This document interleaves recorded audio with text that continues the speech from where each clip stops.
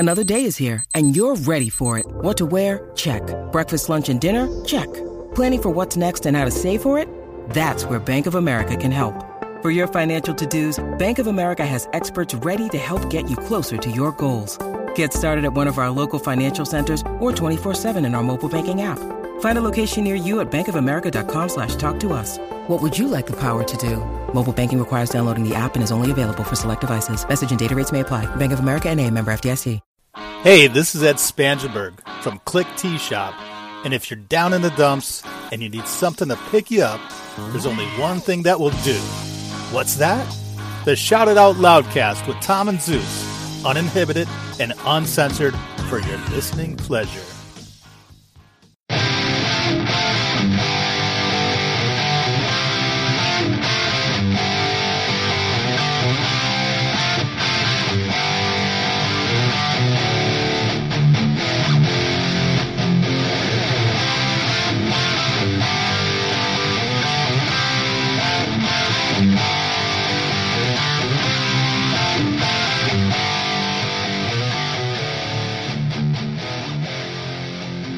Greetings and salutations. Welcome to the Shout It Out Loudcast.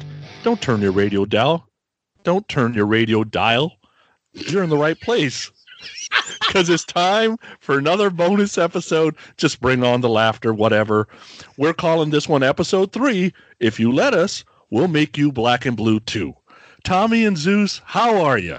Wow, that's an intro right there. You can't put a price on that one. Thank you, Sonny. What's up there, buddy? Glad to have you. Zeus, what's up, my friend? I am happy that somebody else fucked up an opening because I've been doing it for how many episodes before this? That's awesome. Thank you, Sonny. I feel so much better. I did it just for you. Oh, see? What a gift. What a gift. So what's everybody up to here? What do we got? Everybody feeling good and everybody's locked down? Cabin fever? Anybody pulling the Jack Nicholson yet on their family? No, not here. We got a different lockdown than you guys got because we're now martial law, but the government kind of came over the top and said stay at home. Yeah. And because each county was doing something different, and the governor got pissed off and said, "All right, every county stay home," kind of thing. Yeah. So we don't know. You know, some people are saying 2 weeks, some people are saying 3 months. Who knows who to believe? What do you guys got going on?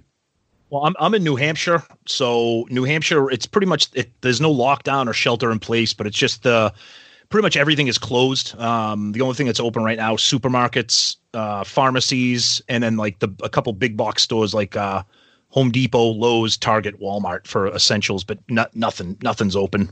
I work in Massachusetts. Things are pretty similar. Those two governors kind of operate the same. But I'm hearing some rumors that the governor of Mass may drop a bomb tomorrow with a lockdown.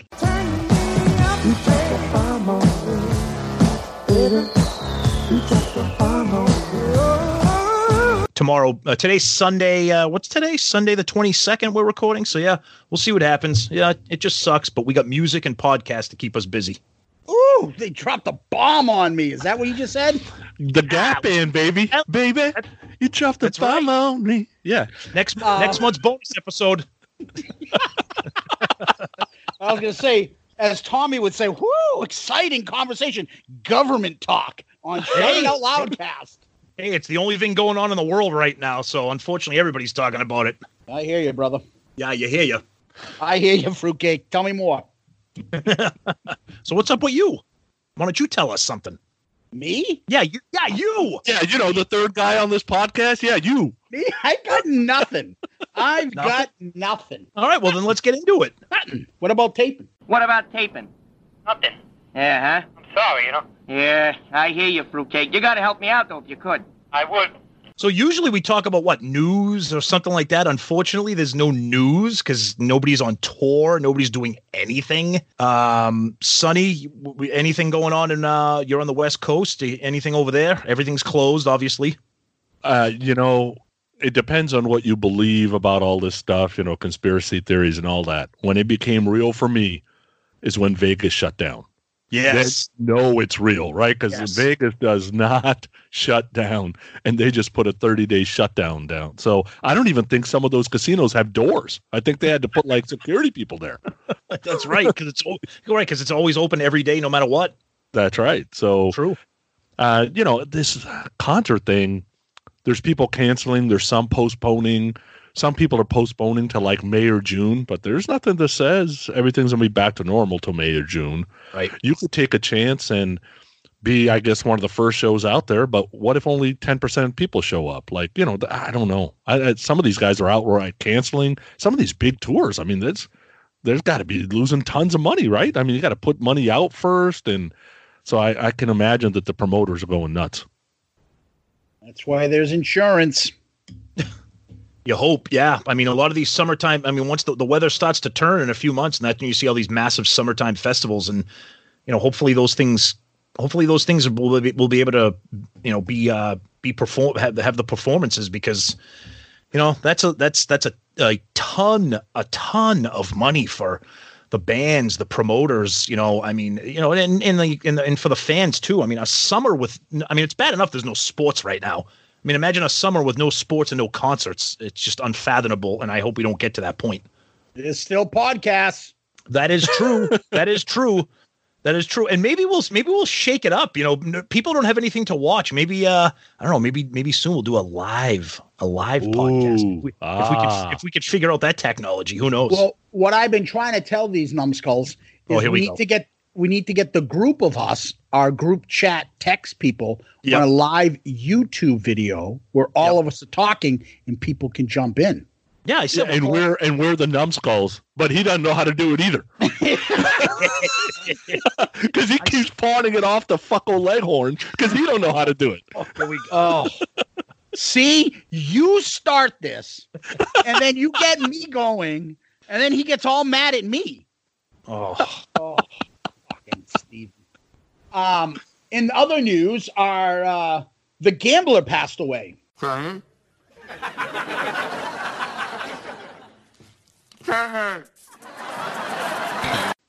Oh, I know. Brutal. 2020 is just the fucking worst year, man. I mean, you lose Neil Peart, you lose Kenny Rogers. This whole shit's going now with the virus. It's just brutal. And everybody loves Kenny Rogers. I don't care if you're a country fan or not. He is just one of those universal icons. Too much. He looked like he was 65 when he was like 25. Yeah. He looked so old back then. So when you think about it, when he died, you're like, oh, what is he, 100? He wasn't that old. No, he wasn't. Still look good, I thought, at 80. Shit, he looked fine. Plastic surgery, sure. Yeah, but it wasn't bad plastic surgery, though. You've seen bad. Like Tom Jones. That's bad plastic surgery. I don't know. I mean, God rest his soul. Kenny started to look a little plastic near the end. He did. I'm sorry. Did you see that nice tribute by Dolly Parton on him? She's so awesome. Wonderful. Yeah, she's just amazing. She's one of those figures, like I would say, Willie Nelson, Johnny Cash, and Dolly Parton, that liberals and conservatives love. Yeah, everybody loves them. Only ones that can go across party lines. Everybody thinks those three are like national treasures because they appeal to all aspects of life. And Dolly Parton, God bless her, she gave a nice tribute. But I've seen it because I'm into big country music, and all the big country stars, they're all the classics that were still left are dying off. And she always has like these nice, kind words and with the smile. And she obviously had the big, and she used to do duets with them, had the big hit Islands in the Stream. Yeah, I remember when I was little. Did you ever have Truly Tasteless Jokes? Yes. Remember the fucking one about Dolly Parton? So what do you call it? Dolly Parton doing the backstroke, Islands in the Stream. Wow. Oh my God. Oh, Jesus Christ almighty. That's the first time I've ever heard that. That was awesome. I think that was in the book. Did we just introduce a new segment, Zeus's Joke of the Week? Truest, tasteless jokes. Everybody. I remember those. Oh my God. Islands in the Stream. That was a good song. It's a great song. It is. But so more bad news. No concerts and people dying. So boy, this episode's starting off with a bang. Thanks, guys. Hey, no, it's okay. Hey, But it is what it is. let's steer this. Last episode we did about a month or so ago, we Yep. did Slide It In. We got great feedback. We'll read those comments on that at the end of the episode. That was a lot of fun doing Slide It In with Whitesnake. Oh, absolutely. Iconic album. It was terrific. It's a lot of fun. Yeah, you talk about some of the best music in music history. That's easy. I don't know if we got that today, but it's easy when you do it with Slide It In. Yeah, but would you say, I'm thinking out loud here and help me out, guys, release dates, all these albums that we've done, the first three are within 5 years, right? This is 88. Yeah. This is When 88. Appetite was 87. Slide It In. Well, it depends on if you're talking 84. about the UK 84. and the US. So I thought it was, yeah. So within a 5 year period, all these albums. We're not dating ourselves, right? hey, maybe we'll expand. Maybe we'll hit the 90s soon. Who knows? Yeah, I know. But I mean, look, we're gonna do a fun one today again, and this one's a little bit polarizing, but I'll leave it to Sonny to throw something up your way, Tom. BRB, I got to go coronavirus proof some of the toys I got in my closet. Oh, well, speaking of toys that Sonny has in his closet, a little word from our sponsor here, the great AdamandEve.com. Free stuff is awesome, but free stuff to spice up your bedroom is even better. Select almost any one item for 50% off, and then Adam and Eve loads on the free stuff. Enter offer code LOUDCAST at checkout and get 10 tantalizing free gifts. A sexy item for him, a special gift for her, and a third item you will both enjoy. And 6 free spicy movies. Plus free shipping. That's promo code LOUDCAST at AdamandEve.com. And right now, I think Sonny is placing his order as we speak. If the promo code was black and blue, I'm in. Oh, Jesus Christ. Here we go. Oh, man. Zeus, you got Because Adam and Eve's got those too. I know. Zeus, you got some thoughts on that there? Dirty man Sonny here visiting again? Oh man, this is perfect. This is up his alley because what do I say about him in our text exchange? He is the horniest man I've ever fucking met. Oh my God. I'm the nicest guy on that damn text group. We never said you weren't nice. Everybody acknowledges that you're a great guy. No doubt. But I'll tell you right now, I'm not even sure you have pants on right now. I'm like Yogi Bear. I ain't got no pants on. You got a tie and a collared shirt, but there's no shirt. And a You have hat. the collar. Exactly. All right, boys, you ready to get into this one? Let's do it. This album, we have all taken turns. The first bonus episode we decided, and that was Guns N' Roses' Appetite Destruction. We all agreed on that. The next, Tommy, I believe you picked Slide It In from Whitesnake. This one is on Sonny. I know Sonny is a huge Sammy Hagar fan. So, Sonny, want to tell us why you wanted to do OU812? I think this is one of those albums that define and divide Van Halen fans, right? The people that were willing to give Sammy a shot, listen to 5150, you lost some, you gained some. You get to OU812 and you probably lost some more and gained some more. Who knows? But you'd ask 10 rock fans, tell me about OU812. I think you're going to get like 5 different answers, right? And it's either you like it or you don't, but you'll get all kinds of different answers where I think if you ask 10 people about Appetite, you're pretty much going to get the same answer. So that's why I wanted to pick it, figure we'd be a little differing on this one. No, absolutely. It makes it interesting to have something that not everybody loves, some ups and downs. Like you said, the first 2 albums were terrific. And we gave them nice foot rubs for most of the episode, but this one will be interesting. I think we're all going to have our own thoughts and experiences on this one. Zeus? Yeah, I would agree. I like that Sonny went a little bit to the left on this one or to the right, whatever way you want to say. But it's not a perfect unanimous, like, oh, we all love this album. I know that's going to be a little bit polarizing out there, but we want opinions. We don't want just exactly like Tom said in our first episode, Sonny, when we introduce ourselves, we don't give foot rubs to Kiss, and we're not going to give foot rubs to albums here. So I want us to pick stuff that we love, and maybe the other two guys don't love it. And this is something that's interesting. I'll save all the comments for the songs as they come along, but I'm glad you picked this. I'm familiar with this, very familiar with it. We usually start these albums before we break down the facts about our first experience.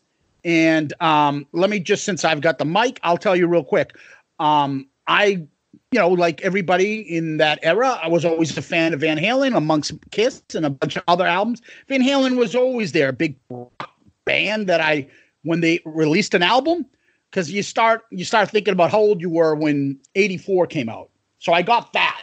Then I got 5150, and I remember my brother really got into Van Hagar, as they said, and he had that VHS concert. Do you remember that VHS concert? What was it called? I forget. Live Without a Net. Thank you.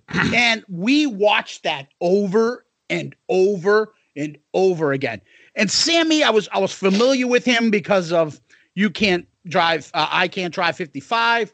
So I knew who he was. And then he just released didn't he release his solo album before he did 5150?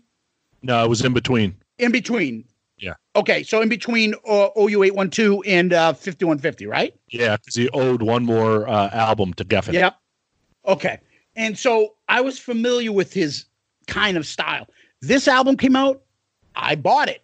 I remember thinking it's not as hard rock as 5150, but, MTV was around then. I saw the videos. I liked it. I had it in my collection. I played it. So, I just continued it. I didn't fall off. I didn't say, oh, fuck this Van Hagar shit. I liked it. I can chew gum and walk at the same time. Don't have to be like, oh, wait a minute. This isn't David Lee Roth. This isn't real. So that's my impression. How about Tommy? Yeah, I have very vivid memories. This is one of those albums in my collection that really takes me to a particular time. So I loved a huge Van Halen fan. And, whether you say Van Halen, Van Hagar, to me, I love it all, but it's almost two different bands. So when people say, which one do you like better? It's really hard to answer that. I loved 5150. I was excited when this came out. It was released May 24th, 1988. I'm guessing that was probably right around the Memorial Day weekend, right at the beginning of the summer. And the memories that I have of this are so clear that my best friend growing up, my childhood friend, had a place down the Cape. And I had just gotten this. And I can't recall if I had the CD and put it on a cassette or if I had the cassette. Because CDs were out at this time in 88. They were just kind of new. So I think I had the CD and put it onto a cassette. So we went down to his place. It was probably Memorial Day weekend. We went down to his place down the beach. And, we had the cassette boom box. And we just listened to this non-stop, front to back, everything on it. And at that time, it was back in those times when you didn't really know anything about an album and you learned about it by listening to it from start to finish. And there's a couple songs when we get into the track by track, I'll talk about it, but some memories of this album that, one of the reasons why I still listen to it today, love it or hate it. Sonny. Yeah, for me, loved 5150. 18 when this album comes out. I'm working at Target, and I work in the electronics department, so I have music and movies. And if you remember, back in the day, releases came out on Tuesday. Yep. So we had this thing on Friday, but we track when something sells through the registers. Now, I'm not going to say I might have opened up a copy to listen to in the Camera Sound area maybe before Tuesday, but it wasn't sold. Let's put it that way. I didn't steal it. I just maybe opened one up and listened to it.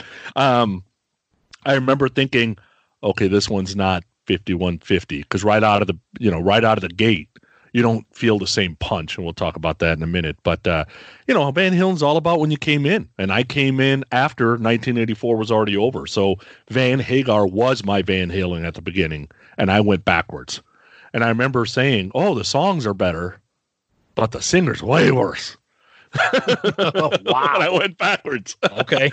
So, but I was already a Sammy fan, and I've always been a Sammy fan. So, this album, I mean, I was looking forward to it. That's why I had to open it, because I absolutely love 5150.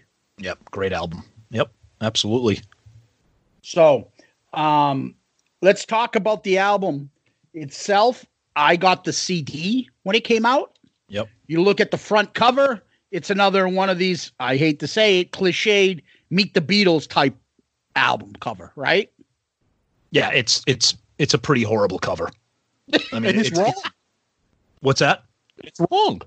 If it's going to be the Beatles cover, Beatles goes Lennon, Harrison, McCartney, Ringo. So then this album cover should really go Sammy, Eddie, Michael, Alex. Yeah, even if they did it that way, it's still terrible. Because this is not a rock band album cover. I don't want to see that. I either want to see the really cool graphics from the David Lee Roth era, like that kind of stuff, or even 5150 had some weird, confusing, artwork on the front. Right. But this is just like a bunch of serious guys staring at the camera like they're really not sure what they're supposed to be doing. And it just doesn't, it's not like, wow, the new Van Halen album, look at this. And then the title of the album. So what are you talking about? And then, Sonny or Zeus, I mean, do you want to get into the urban legends about the title of the album, what people think that might be about?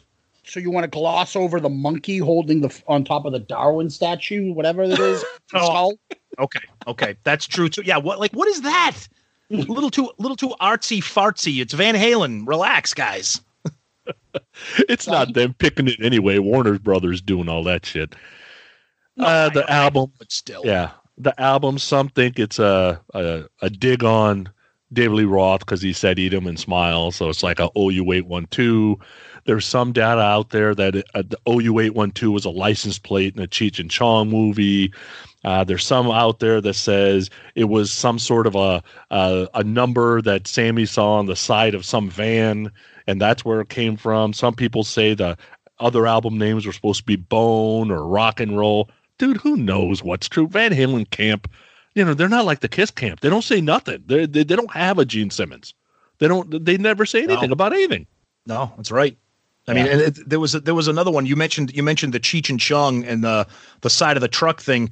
It was scribbled on a cinder block, which was mounted on the payphone that the cab drivers use in the TV show Taxi. I I heard about that too. I mean, come on. I mean, I don't know. It's a bad album cover. Put it that way. It's a bad album cover. It's a bad album title. So it's tough to get people to be like, whoa, let's get however you say this album today. So you would have rather had the album name Black and Blue, yeah, and the cover Adam and Eve products that Sammy's using on Eddie. Hey, if that's what it takes. But you're right, Black and Blue would have been terrific. But I think there is something to the Eat 'em and smile urban legend. I think there is. But so then explain it to me. Walk me through it. What did you just say? Explain it to him. Explain it to him. It's as simple as David said, I basically ate him and smiled. And Sammy's saying back to him, oh, you ate one too? That's exactly. Okay, exactly. I still don't get it, but that's all right. Like, what kind of a comeback? It's not like an insult. That's the point. That's the point. It's stupid. That's what we're saying. It's just bad. Maybe they're stupid. Yeah, exactly. Maybe they're stupid. Yeah. All right. So and then the track listing, we talked about this before we started to record. The track listing is alphabetical on the back of the CD. It's like they're pulling like a Kiss with like when they released albums in the 70s and the track listing wasn't what you were hearing. So the track listing is alphabetical instead of sequential. So when we do the track by track, we're going to do it sequentially, not the way it appears on the back of the CD, which is alphabetical. Well, and for you youngsters, sorry. No. For you youngsters, you would say, well, you just Shazam it and you'll know what song is playing. There's no Shazam.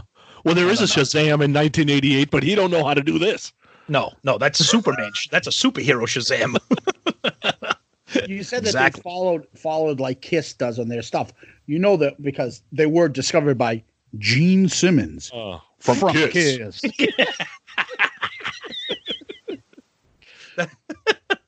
Hi, this is Gene Simmons from Kiss. Oh, you're not from the Brady Bunch, Gene Simmons? But the best part, you have to You gotta do that. pause little- that. But son. you have to do gotta that little pause it. pause. Yeah. This is Gene Simmons from Kiss. From Kiss. You gotta add that part too. Well, you're right. No, but Sonny, you're right. Oh, it's not the other Gene Simmons? Don't say that. Don't say that because Richard Simmons' brother? there was the famous 50s actress Gene Simmons. She was in a lot of big Hollywood movies with and the Che. I'm sure people would have been like, is this Gene Simmons from Kiss or the Hollywood actress who's a woman? From the black and white movies. Remember, she was the maid She was a in Maude's preemptive sitcom from the 1943. What the hell was she in? Was she in like the 10 Commandments or something like that? She was in one of those fucking sword and sandal fucking Paul Stanley lyric songs. Whatever. Time traveler. Hey, let's not go there. I love that song. Time traveler. What would we call that, Tom? Paul Stanley in the Temple of Doom. Oh wait! Speaking of time traveler, can we veer off for a second? I know this isn't a Kiss episode, but do you want to say something about what's going on with our main podcast? Oh, the fact that we're honestly taking a little bit break of, all the Kiss talk and stuff we're doing online. We're doing the Kiss polls and the Kiss non-makeup madness tournament. And you know what? We had this plan. We didn't want to drop it last week in the beginning of the tournament, but we think if we drop this one now, it's a nice break from the Kiss stuff. And obviously, we're not going to, do too much Kiss talk today, but it gives us a breather a little bit. Yeah, it's anytime you segue into time traveler, you just can't not talk about Kiss. So, but so a couple little things about the album. It says that the album was dedicated to Eddie and Alex's father. I don't know if it's pronounced Jan or Jan, because I don't know. He died when he was 66. The liner notes of the album, they say this one's for you, Pa. He had previously, this is some good inside trivia, which I didn't know, from Diver Down, which we'll eventually get to that album, hopefully on a bonus episode. He had previously appeared playing clarinet on the song Big Bad Bill is Sweet William Now on Diver Down, which is a fantastic David Lee Roth era Van Halen album. Okay. Okay. I don't know. What do you want me to say? I don't know. Okay. You're gonna hit like the pause button like Kramer with the Merv Griffin. All right, let's take a break. Wait, I got a cracker here somewhere. Hold I on. was just gonna say have some crackers. All right, let's take a short break.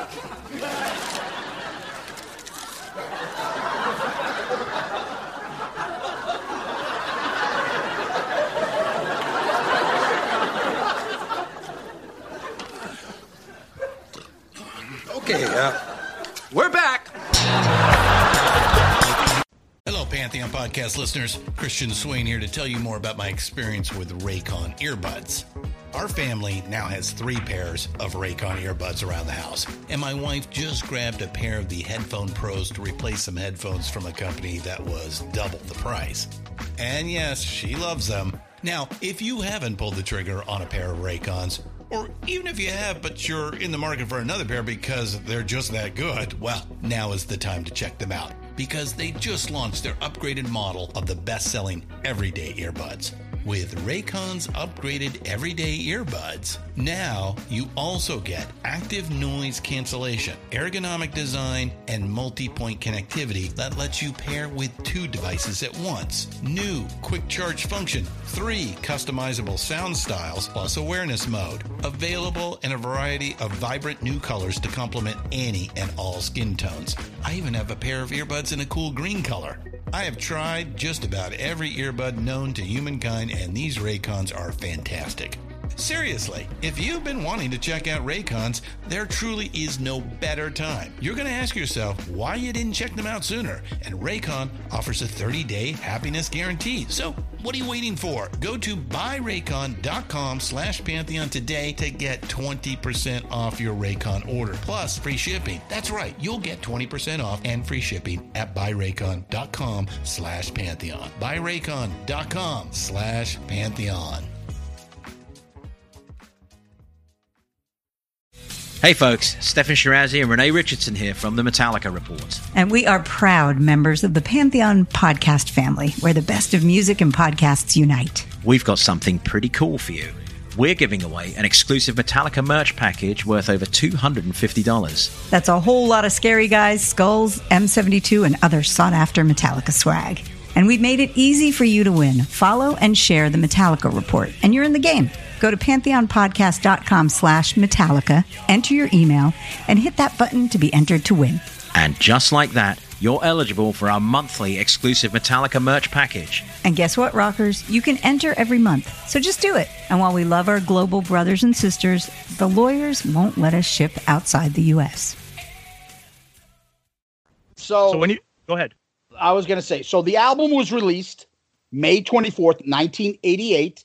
I believe that was the end of our freshman year, Tommy. I don't know where you were, Sonny, at that point. Yep. California, working at Target, baby. Yeah, Started my career. We had just finished our first year in high school, and it's a summer album. I remember more. I don't know. I don't have the vivid memories of this album. I more remember 5150 as a summer album because hot summer nights in my radio. Yeah, no, you're right. That was in my head. Van Halen. They dominated that summer, right? Van Halen's a summer band to me. Yep. I mean, I could listen to them anytime, but Van Halen is just a summertime band for me. You know, Absolutely. And yeah. And so this album was produced by Van Halen and Don Landee. So no more Ted Templeton by this point. Well, so Don Landee is Templeman's engineer. Yeah. So I think they were trying to go on the cheap here and thinking they're going to get the same sound. They was wrong. Yeah, a little bit different. Yeah, but they tried the old, here we go again, Paul and Gene approach. We'll produce it and then bring somebody else to be like, yeah, turn that knob, turn this and turn that, but we're controlling. And we see what happens. You still have some of the core stuff of the band, but without somebody saying, no, believe me, this is better. Sometimes the band just, go get away from itself and they can't control some of those urges. Maybe this is one of those examples. The other part to this I would like to say is this album did go to number one, like most Van Halen albums do. And it's, I think, certified 4 times platinum. Has probably gone on from that more. I don't know of any Van Halen album from Hagar to Roth that didn't go multi-platinum. For an album that is polarizing and some, kind of love-hate, in the catalog of Van Halen, this had some monster singles, like songs that even if you're not a Van Halen fan, these songs. And, I think that's a testament to this album. I think that covers up a lot of the weaknesses with this album. But then I look at it almost from a different angle too. I think some of the polarizing aspects of this album, when you mention OU812 to people, you think of those hits. You think of, When It's Love, very, very over the top ballad. You think of Finish What You Started, great song, but very different, kind of a country kind of, very different sounding song. You think of Feel So Good, all very keyboard heavy. You had Cabo Wabo and Black and Blue. But I think the problem with this album, why it took kind of a beating after it was released, was that all of the songs that kick ass on this album were never really released as singles, and they were buried as deep cuts on it. Because when we get into it as on the track by track, I mean, those singles that I mentioned, they're good songs, but they're a little bit light. They're not like rock songs, and there are rock songs on here, but you had to go out of your way to listen to them because the radio wasn't playing them. Yeah, and I think Warner Brothers is smart enough to know ballads are killing it right now, right? Between Wanted Dead or Alive and Bed of Roses and Every Rose Has Its Thorn and I Won't Forget You and all this other shit that's out there. And some of it's shit, some of it's not shit. I like a lot of the ballads. Yep. I don't think you were going to get a 70s style Van Halen album. That was not going to happen. And I think the reason it is love-hate is because some of these songs are damn near perfect. And then some of these songs are damn near shit, right? Yep. So it's like it has both sides is the problem. And it's not an album, honestly. I don't know of any single person that I've ever met that can listen to this album front to back and be happy with it. I have yet to meet that person. Well, let's find out all about it. Let's start off with the first track. You guys ready to start? Let's go. Okay, here we go.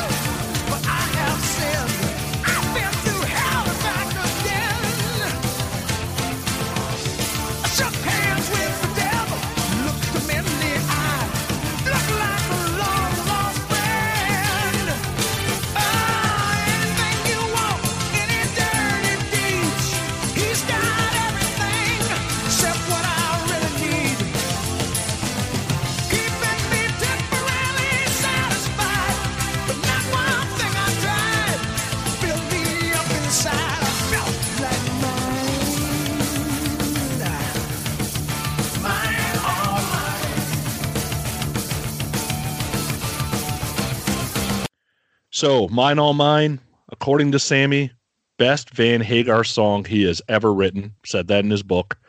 Problem with the song is, the album doesn't exactly start with punching you in the head, but it does show a little bit of growth in Van Halen, right? That they're going to be a little bit different. I think people were happy to get about 3 minutes in and actually hear that Eddie was okay, that you were still going to get this great Eddie solo. And, the lyrics, I kind of like them because they might be some of the best lyrics on this album, honestly, because, the devil's fun, but he's not helping me. The God's there, but I don't know if I should believe, I just kind of got to be me. Like that whole thing, we've seen that in plenty of songs over time that always resonates well. It's a good song in my opinion, but it doesn't exactly punch in the head. Yeah, I'm a huge fan of this song. You're right. It starts off, it's got the, it's kind of got that heavy synth keyboard to it. But it's an interesting song, like you said. The lyrics, Sammy was quoted as saying it was the first time in my life I ever beat myself up, hurt myself, punished myself, practically threw things through the windows trying to write these lyrics. And it's a very unusual song. If you're a Van Halen fan, Van Halen doesn't write songs like this. They don't talk about God and they don't talk about that, forgive me, Father, for I have sinned. It's very unusual, and it's a very unusual way to start a Van Halen song. But that being said, I think it kicks ass. I think Sammy's vocals really soar throughout certain parts of the song. A lot of the points I'm just going to add to it and agree with you guys. The synth, the keyboard, the lyrics. But I'm still confused of what it's really all about. He talks Allah in the East, Jesus in the West. And at one point he says, Mine All Mine, baby. So I'm like, if that's a deep song, who are you calling baby? And then is it about religion? I don't know. It's an introspective little, deep song. And it's funny because these lyrics, not that Van Halen is all about deep songs, because I can't think of any really deep song before this or during the David Lee Roth era. But this is maybe a different style, and really Sammy cementing himself as, this is He's definitely in the band. He's not just filling the role. He's in the band leading with them. I think his lyrics are great. I think his vocals, great vocals. The intro is pretty cool. It reminds me of a little bit of Hot to Cheat, the drums. That classic, I can't describe it. I don't know what it is, but it's that classic, and I'm not a drummer, Alex Van Halen drumming style. It's just something about his style that I can pick out. That's Alex Van Halen. He's got a Go ahead. I'm sorry. Go ahead. No, go ahead. What is it? You tell me. I was just going to say, describe it. Alex has a very signature. I'm not a drummer, but I've been obsessed with drummers since I was about 5 years old. Alex is a very signature snare sound a lot of times. Yeah, thank you. And you could tell when you're listening to Alex Van Halen drumming. Exactly. And that's what makes me think, okay, this is a Van Halen song. So throughout these songs, I'm going to say to you guys, this is a Van Hagar song, or this is a song they could have done with David Lee Roth. Yes. And it's just a different singer. This is the new Van Halen singer. This is not really a Van Halen song, an old style song. Right. What do you think?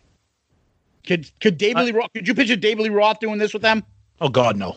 No way. So to me, this is a Van Hagar song. The solo's pretty good. But, and I would say again, the vocals are fantastic. Sammy's pretty good. It's a good song. That's how I look at it. Yeah. Anything else? Before we move on, it's just generally speaking, and I know Sonny will agree. I mean, Sammy vocally is just spectacular. I mean, he could sing anything. He can take a mediocre song and make it amazing just because of his vocals. And I think he does a lot of that on this album. Yeah, he's definitely the hero of this album. There's no doubt about that. Yeah. Yep. All right, you ready to move on? Let's go. Let's go.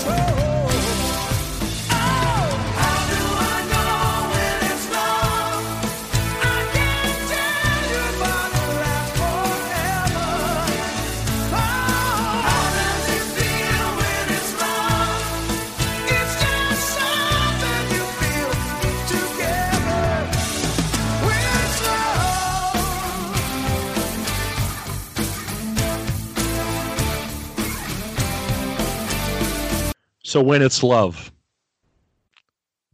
one of the most perfect songs ever. This is pop perfection. Wow. Right? You want to get as many fans possible. Like you could put this in the next Top Gun movie right now and it would be just fine. Right? And I'm telling you, there was guys at Warner Brothers, Eugene, we're going to be billionaires. This is going to be the best-selling single ever. And if you think about just, I'm reading the lyrics and, I've got teenagers and one of them is my 19-year-old son. So sooner or later he's going to have a relationship or whatever, right? A serious one. And when you read through the lyrics, it's like, you know what? You don't really know when it's love. Like when I think about the beautiful woman I'm with right now that I've known for 25 years, 2 days before I probably fell in love, I don't have a clue I'm going to fall in love. Like you don't know when it's love. You have no idea. I'm 50 years old. I still can't figure it out. Right. So I'm sure your wife was hearing that. Well, yeah, but the song works. And think about it. No Desmond Child, no Holly Knight, no Michael Bolton, no fucking Diane Warren, no Richard Marx, all by them lonesomes. Pop perfection, no doubt. Here's the problem I have with this song. I off of 5150, Love Walks In is one of my all-time favorite songs from Van Halen, Sammy. I know that they were going for that, and I have one problem with it. I think the verses to this song are spectacular. I think the chorus is atrocious. I think it's I think they are really selling out for that cheesy ballad chorus, and it just kind of takes me out of it because the verses are kind of, introspective. It's got a nice melody. It's kind of a heavy, kind of darker kind of chorus, and then it just does that swelling chorus, and it's a good song, but that chorus kind of takes me out of it a little bit. All right. Number one, the song reached number 5. It was the second single released off this album. The backing vocals are those sweet Van Halen backing vocals. Oh, just awesome. Yep. Awesome. Eddie's, playing unreal. The solo, he says it's like a little nod to Eric Clapton. That solo is awesome. Yep. I watched the video to get me back into when I was watching. Oh, the red suit pops, baby. The 90s red fucking zoot suit that Sammy Hagar took right out of MC Hammer's fucking closet and put on. And you watch all the videos to this album, they're all the same style. One of them is wearing these zoot suits with no fucking shirt on, right? They're all got a jacket like that with no shirt on, big fucking wide MC Hammer pants. This video makes you like the song more. It makes it seem more of a rocking song when you see it. You're like, holy shit, yeah, this is pretty good. And my favorite part is they'll show the video of Eddie someone playing the keyboards. And then as soon as the guitar picks up, he's playing the guitar. I'm like, you know what, motherfucker? There's a keyboard playing throughout the song. So who's playing the keyboard when he's playing the guitar? Stop showing Eddie at the end where it starts getting slow, or the beginning with the keyboard riff. I'm like, that's stupid. Same thing live. So the keyboard just kept playing. Yeah, and I'm like, hey, there's nobody talking about sequencing here, and it's 1988. Where the fuck is that guy talking about sequencing? Oh, here we go. Uh-oh. He was around, I'm sure. I'm sure it was. Yeah, I mean, I think they played this live for a while, right? Oh, yep. Yeah. Now, somebody had a list on the 24th highest ranked power ballad. Wow. How the fuck is this a power ballad? Oh boy, here we go again, Sonny. Yeah, this one's tough. To me, it's not a power ballad. Thank you. No, it absolutely is a power ballad. No, it's not. It's not to me. It's not. It's a slow song talking about it's a slow song talking about love with a swelling chorus with saying, how do I know when it's love? I can't tell you, but it lasts forever. That is how you write a power ballad. No, all power ballads are not about love, first of all. Yes, they are. Second, they don't have that dark verse riff and just enunciation in the verses. It is not a power ballad. Is 18... Don't do it, 18, Zeus. Stop. Is 18 in Life a power ballad? 18 in Life is a power ballad. I'm not That's playing not about love. I'm not talking. I'm not playing this We're game. not going to go. That's going to be an episode, right? Yes. Power yeah. ballad, yes or no? Okay. All right. Perfect. But the only other thing I want to add on this is, honestly, somebody said it earlier between the two of you guys about like girls and things like that. Picture this 1988. All the little Aquanet girls with their stonewashed jeans listening to this song in the 80s. Oh, God. Right? Yeah. All of them were probably like, yes. And this is the difference between our eras. Like girls, hot young girls back then would be listening to this song, not hip hop as they're listening to now to be cool. That's right. And I also, the last thing I want to end this on, I do like the video, but Sammy owns this song. Oh God, yeah, yeah. Like Sonny said previously, Sammy owns the album. Sammy's the MVP here on this album. Yeah. Ready to get all fired up?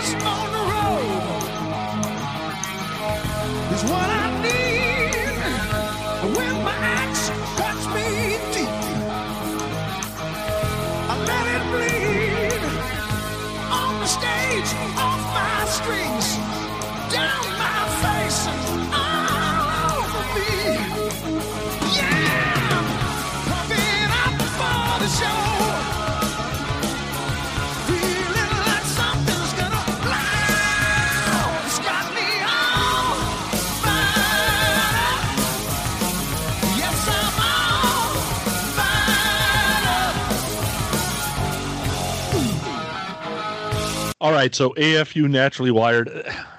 This is probably the closest to classic Van Halen, in my opinion. That little sound on the pipe with a pencil, whatever that shit is that he's doing throughout the verse, annoying as hell. And I remember listening to this the other day going, God damn, this album needs a remix. Because you can't hear the bass, but you hear this tick, tick, tick, tick on the goddamn pipe. I don't understand what that is. Sammy is at the top of his range in places on this song where it's like, I'm like, oh, he must have had to do those 2 or 3 times because those are hard to do. And that whole Zeppelin thing in the middle with the sped up Zeppelin thing, it's fine, but this song's okay to me. But it needs a remix. Elaborate. What do you mean by the sped Zeppelin thing?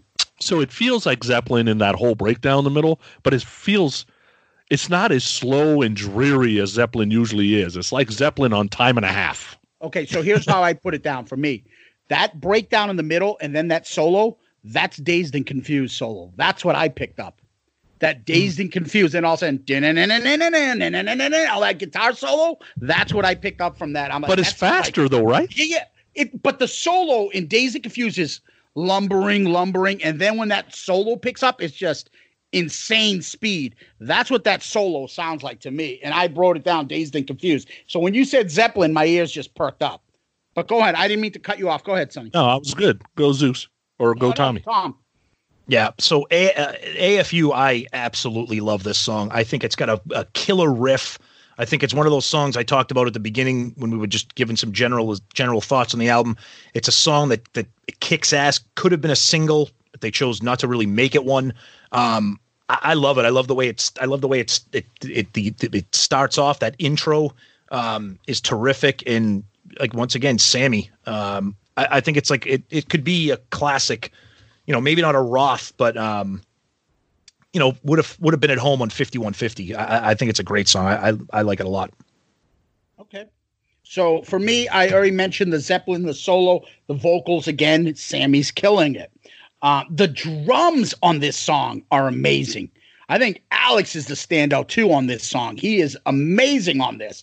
Got a little bit of a Hot for Teacher part in there too. Good song, good heavy song. But this, I should have said, this is the first of the Van Halen. I could see David Lee Roth doing this in old Van Halen. The first two are just not out of David Lee Roth. That's Van Hagar. This is the first David Lee Roth song I picture them doing. You ready to go get some fucking booze and hang out drunk on the beach and fall asleep and have the little fishies eat at me at the pier? And they always would abuse me and throw me down and rub sand on my assy nipples, and they used to hurt me bad and tie me to the pier and let like the fishes eat at me and whatnot.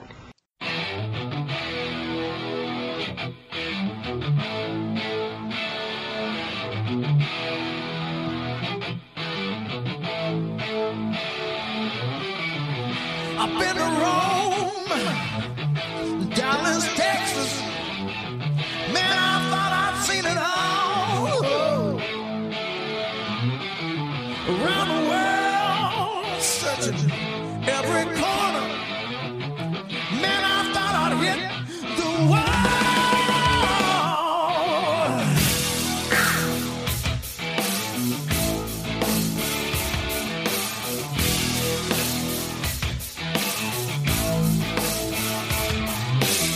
There's a sleepy town south of the border. You go there once, you be there twice. Lots of pretty girls coming by the stuff. The white sand sure make a town look nice. We crash on the beach. You know I wanna make love in the sea. We got traveling to dance, so come on, wobble. It's alright by me. Come on, let me take you down. I will show you all around. Down in Cabo, let me take you down. Face down in Cabo, kissing the ground. So Cabo Wabo, here's the geography portion of our podcast today. Just to let you know, Rome to Dallas, Texas is 9,000 kilometers. But the farthest 2 points on the globe are Rosario, Argentina to Tsinghua, China is 20,000 kilometers. But that doesn't fall well in the song because, how do you say Rosario, Argentina to Tsinghua, China? Like, you probably can't figure that out. But anyway, if you are a Montrose fan and you know the song Make It Last, this is a complete ripoff of that song. Go to Spotify right now, go to Montrose Make It Last, and the song sounds exactly the same. It's got a great groove, and you can take 2 minutes off the song. Like, there's 2 minutes of the song you don't need, but it's interesting because there's a story that a couple of years later, Eddie said, that's it. You can't wear any more Cabo Wabo shirts on stage, right? And piss Sammy off, and they had a blowout. So Sammy went and got a Cabo Wabo tattoo and started wearing sleeveless shirts instead. That's a fucking boss move right there by Sammy. Isn't it, though? Yep. Yeah, I love this song. This is another one of those songs when I talk about this Van Halen in general, but this album specifically for me being a summer song. You really can't get much more summery than this. It's just a really cool vibe. Sammy, spectacular again. And just to kind of piggyback on what Zeus said when we were talking about AFU, I go on record. I say all the time, Alex Van Halen is so criminally underrated as a drummer, and it's because he's been in bands with Eddie Van Halen and David Lee Roth and Sammy Hagar that people forget Alex Van Halen is just, oh my God, is he spectacular. And again, on this album, maybe not on this particular song, but Cabo Wabo is just, it's just a great song. It's just a Sammy song all the way. This is definitely like solo Sammy performing with Van Halen type of song for me. But yeah, very cool tune. Okay. So for me, AFU, again, it's, I'm repeating myself, the vocals. Just like, Cabo. I'm sorry. Now I'm losing my track of thinking. Cabo, same as AFU. Same as, I shouldn't even say this. Same as every song on this. The vocals are amazing. Yeah. The solo, nice and clean guitar solo. I love it. I like the backing vocals on this. I love that interplay.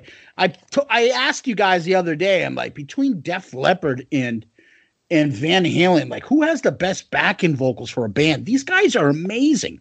They really do. Talk about criminally underrated is Michael Anthony in those backing vocals, even with Eddie.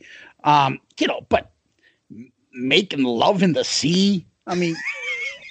That's not social distancing, right? That's a Well, if little, it's a hot tub, No. everything's dead by then. it's a little inappropriate. Oh, it's appropriate. Oh, it's appropriate. Yep. There you go. Layup. Yep. Let's get into the next one. Anybody else have anything else on Cabo, or do you want to move on? Nope. Go ahead. Okay, let's hit it.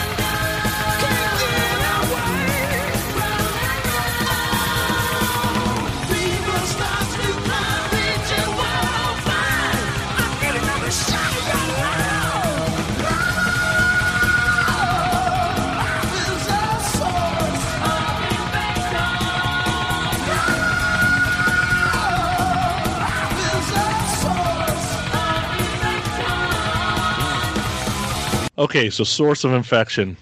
Sammy, I say this with all the love in my heart. The song starts with take one. Really? First take? Fuck. Do it over. Because this song sucks ass. Some people believe they're going for a Hot for Teacher feel or going after Yankee Rose. The exact how much I love those songs is the exact amount how much I hate this song. One of the two songs under 4 minutes, thank God. And even in Sammy's book, when you say source of infection, he says, ugh. That's the only thing he says. Song is complete shit. Oh, see, this. Tell us how you. This is Kissel. Wait a minute. Tell us how you really feel. This is why I love doing these albums, because I fucking love. Oh, you this got song. to be kidding me.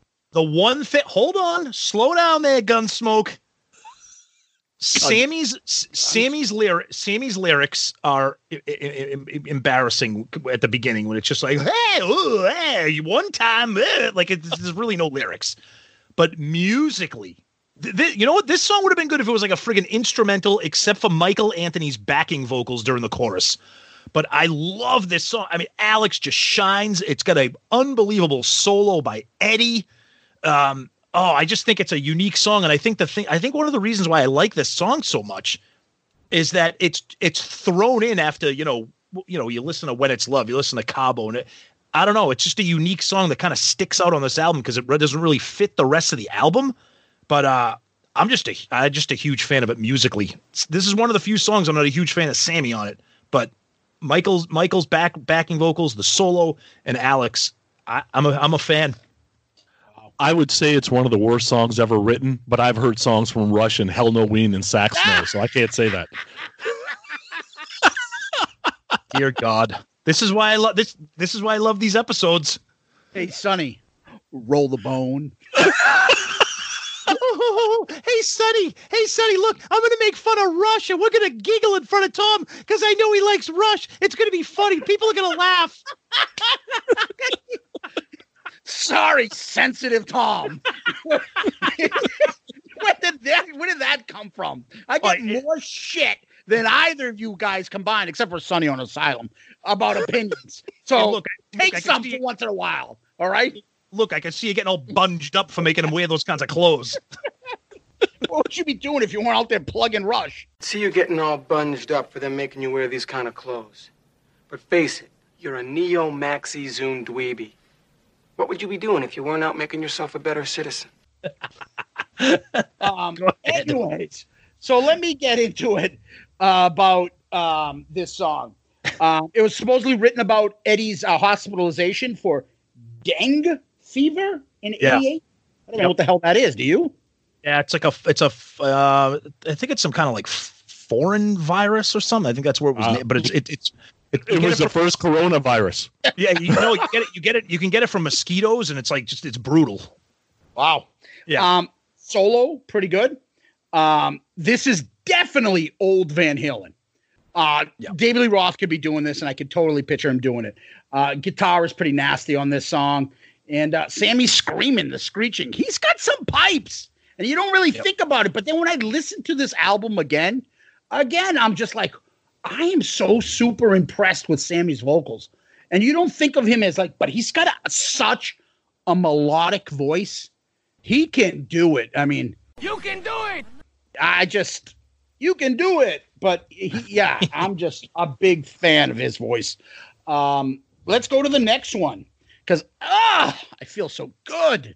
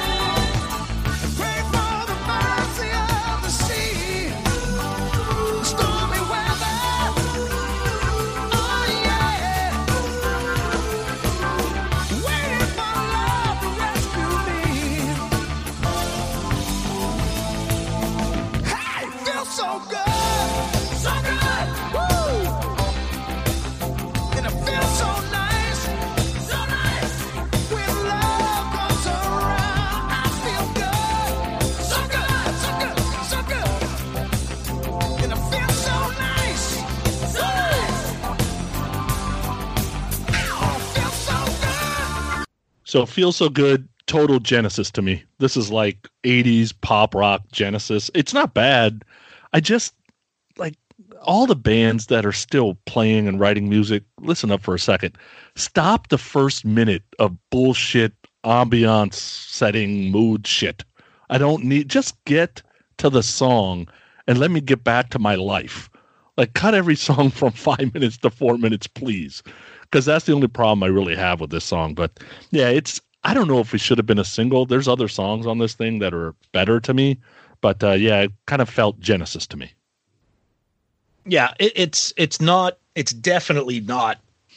You know, we say this on Shout It Out Loudcast when we're talking about Kiss songs. One of our favorite things to say is, it's a good song, but it's not a Kiss song. I love this song. This song brings back. This is a major summer song for me that I still enjoy. It's well written. It's well composed. Sammy sounds great. The backing vocals by Michael Anthony are just spectacular. But it's not really what you want from Van Halen. It's just, but I like it on this album. But I could see why people are like, this is kind of a weird, like you said, Genesis. It's, it would be a good Genesis song, but it's a Van Halen song, and I'm a big fan of it. It's a summer anthem for me. So, Feels So Good went to number 35 on the charts. Another, I think this was their last single that they released. The video, again, another 90s zoot suit. And that's when everybody's moving.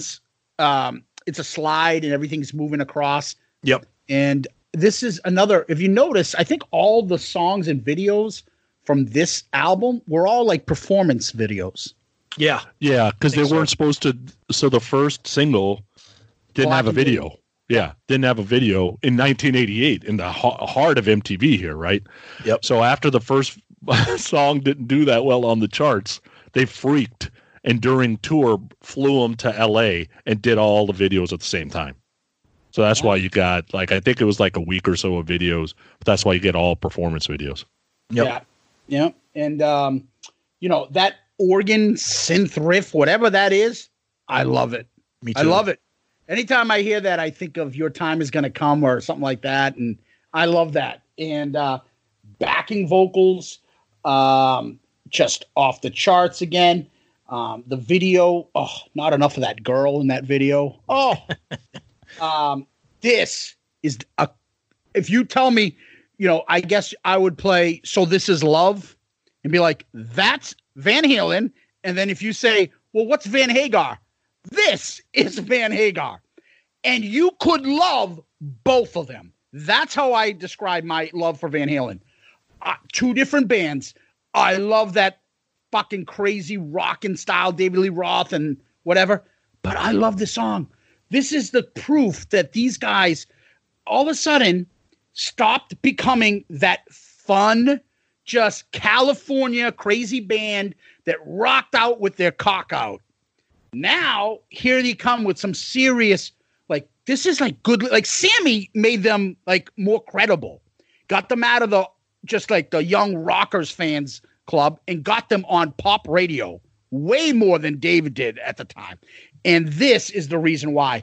This is a great, great song. It's, not a really typical Van Halen song, but it's a Van Hagar song.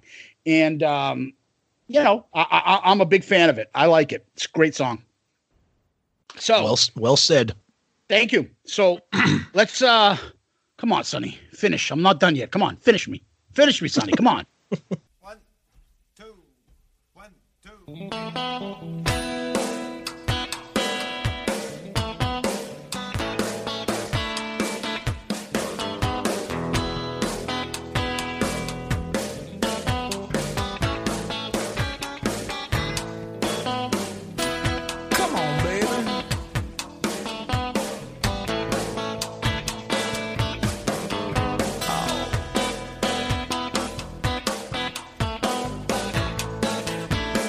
Wow, wow.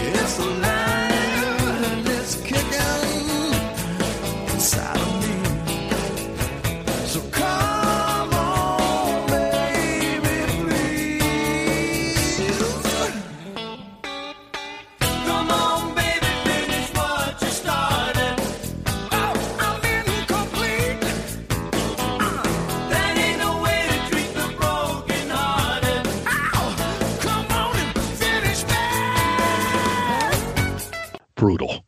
Anyways, all right, so finish what you started. You know, if you were to say that David Lee Roth is the backyard party guy, this is the song that takes them to the beach, right? This is Sammy written all over it. I love the story about Eddie knocks on the door, Valerie kicked me out. He's shirtless, got an acoustic guitar, bottle of hooch, right? They sit outside, they write this song at night at 2-3 in the morning.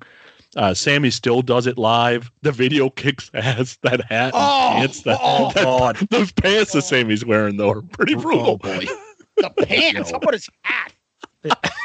the enough's enough Sammy. That's what that is right there. God. The shoes and that dress. It's awful. Where did you get that dress? It's awful. And those shoes and that coat. Jeez. But I think it's a great song, and Sammy still does it live, and I love it. What's that smell? Oh, that would be me. I've been swimming in raw sewage. I love it. Oh, it's a spectacular song, and I kind of say what I said about "Feel So Good." It's a great song. It's a well-crafted pop song with another great chorus with more great Michael Anthony backing vocals, but it's not really like a Van Halen song. It's like a country kind of finger-picking kind of song. It's awesome. I love it. It's a hit. It should have been. But I think this is another one of those songs when people think of OU812, they're like, oh, that's that album that has those songs that don't really sound like Van Halen. And I think this is one of them. I love it, and I know a lot of people do, but I can see, it's just kind of an odd song for Van Halen at this time. That being said, it's a great song.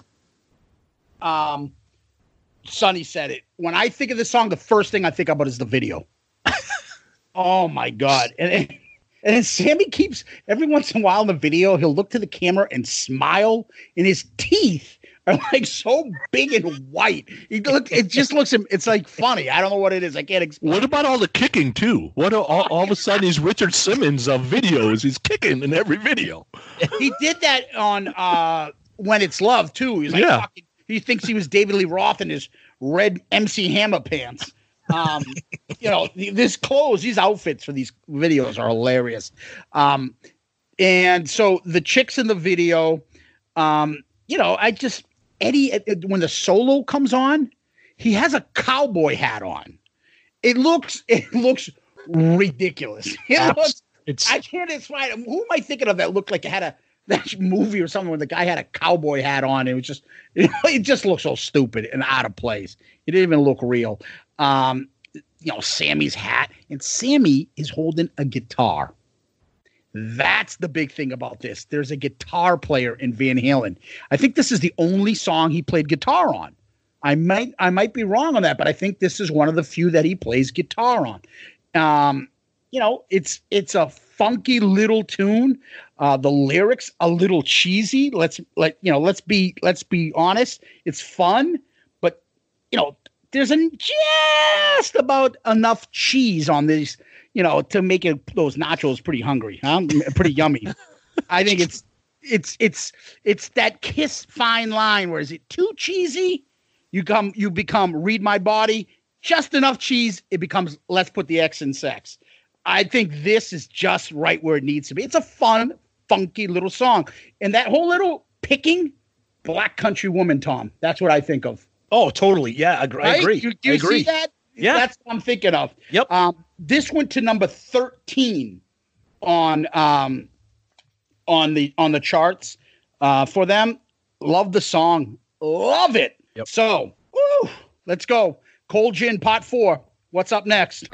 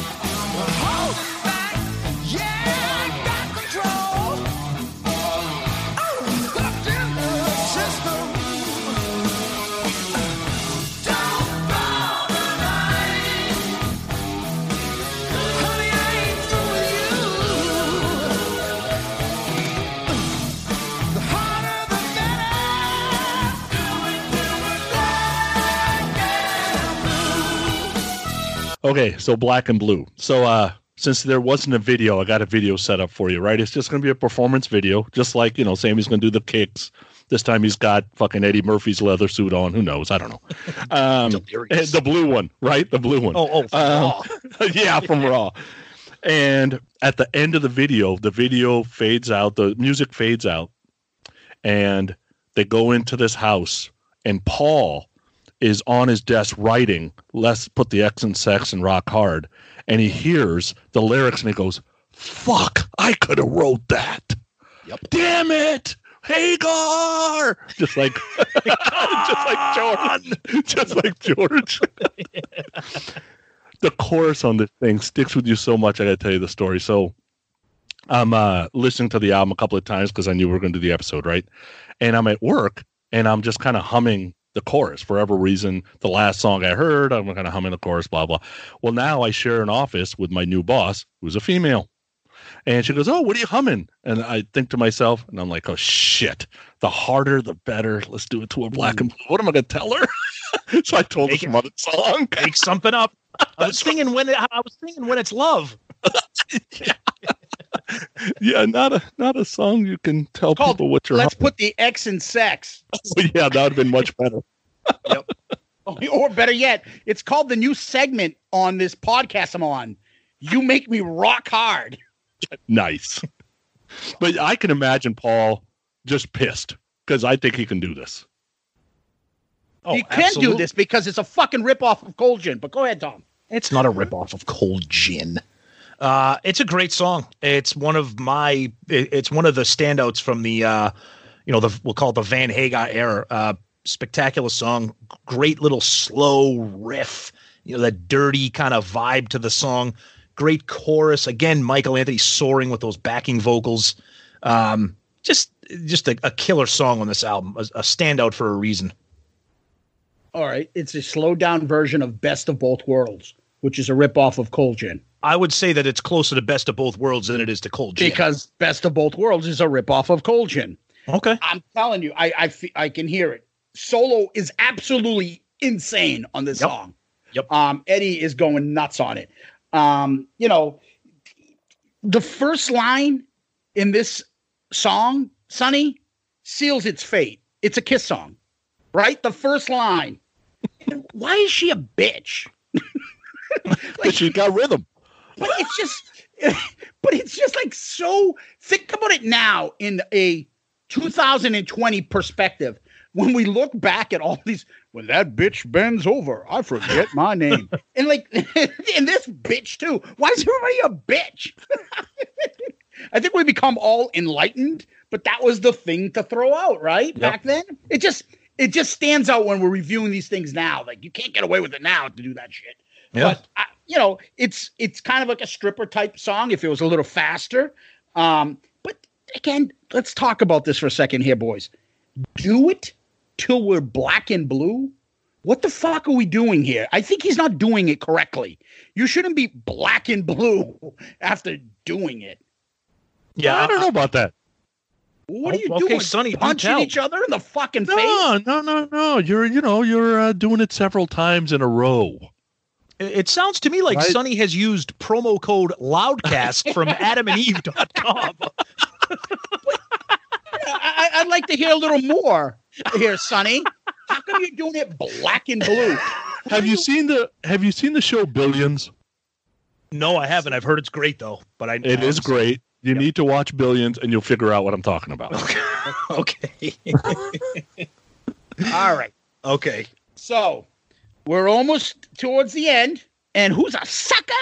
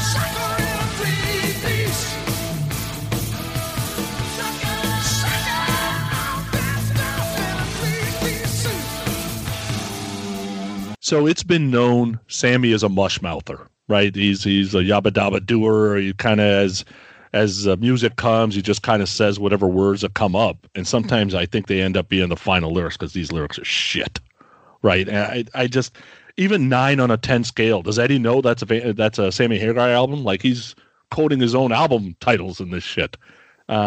Guitar solo is great, and I think Paul's pissed off that he said, at the end, go ahead and suck it all up, right down the last drop. I think Paul was pissed off that should have been his lines, but song's okay, but I don't think it's all that great, to be honest. Oh, this is spectacular. This is why I'm so glad we do this. I'm going to say something that's going to piss Sonny off. I like to say inflammatory things on this podcast to get people fired up. This, to me, is one of the most underappreciated and underrated songs in the entire Van Halen catalog. I think it is one of the most ripping songs that they have done with Sammy Hagar. I think the solo, I think the lyrics, the chorus, the whole sucker in a 3-piece that is kind of silly. I drive it silly. But I think the way the song kicks in and that riff that Eddie carries throughout it, I think this song absolutely rips. I'll save it for when we get to the rankings. Great song. Okay, song. Wait a second. There's only really 3 pieces to the song: the music, the lyrics, and the chorus. And 2/3 of it sucks, but it's one of the underappreciated. I didn't say suck. I just think sucker in a 3-piece. It's kind of a silly concept. Silly. Yeah, it's a silly concept. But the music, and once again I say it again, Michael Anthony's. But musically, this song has what I want to hear in a Van Halen song, especially from the Sammy Hagar era of Van Halen. Tom, we're discussing sucker in a 3-piece. Yeah, I know. Oh, okay. These comments apply to that song? Absolutely. Yeah, that's why they're wrong. Yep. Ooh. Yep. That's why I'm here, baby. As our German housekeeper Herta would say, nicknamed Cumlips. Ooh. It's okay. Are you shitting me? This is a classic Van Halen old style song. I will give you that. Yes. It's okay, Tom. It's okay. It's not a bad song. I'm just joking. And Sonny hit it. I had the words right here, right in the front of my notes here to Sonny. Suck it up right down to the last drop. Settle down, Paul Stanley, Part 2. That's what I'm saying. Sammy kind of doesn't do himself any favors with the lyrics. No, it's just, But what I will say is this song is perfect for our new sponsor, Tom. Right? Okay. It's perfect for that. So let's finish this one off with the last song. Here we go.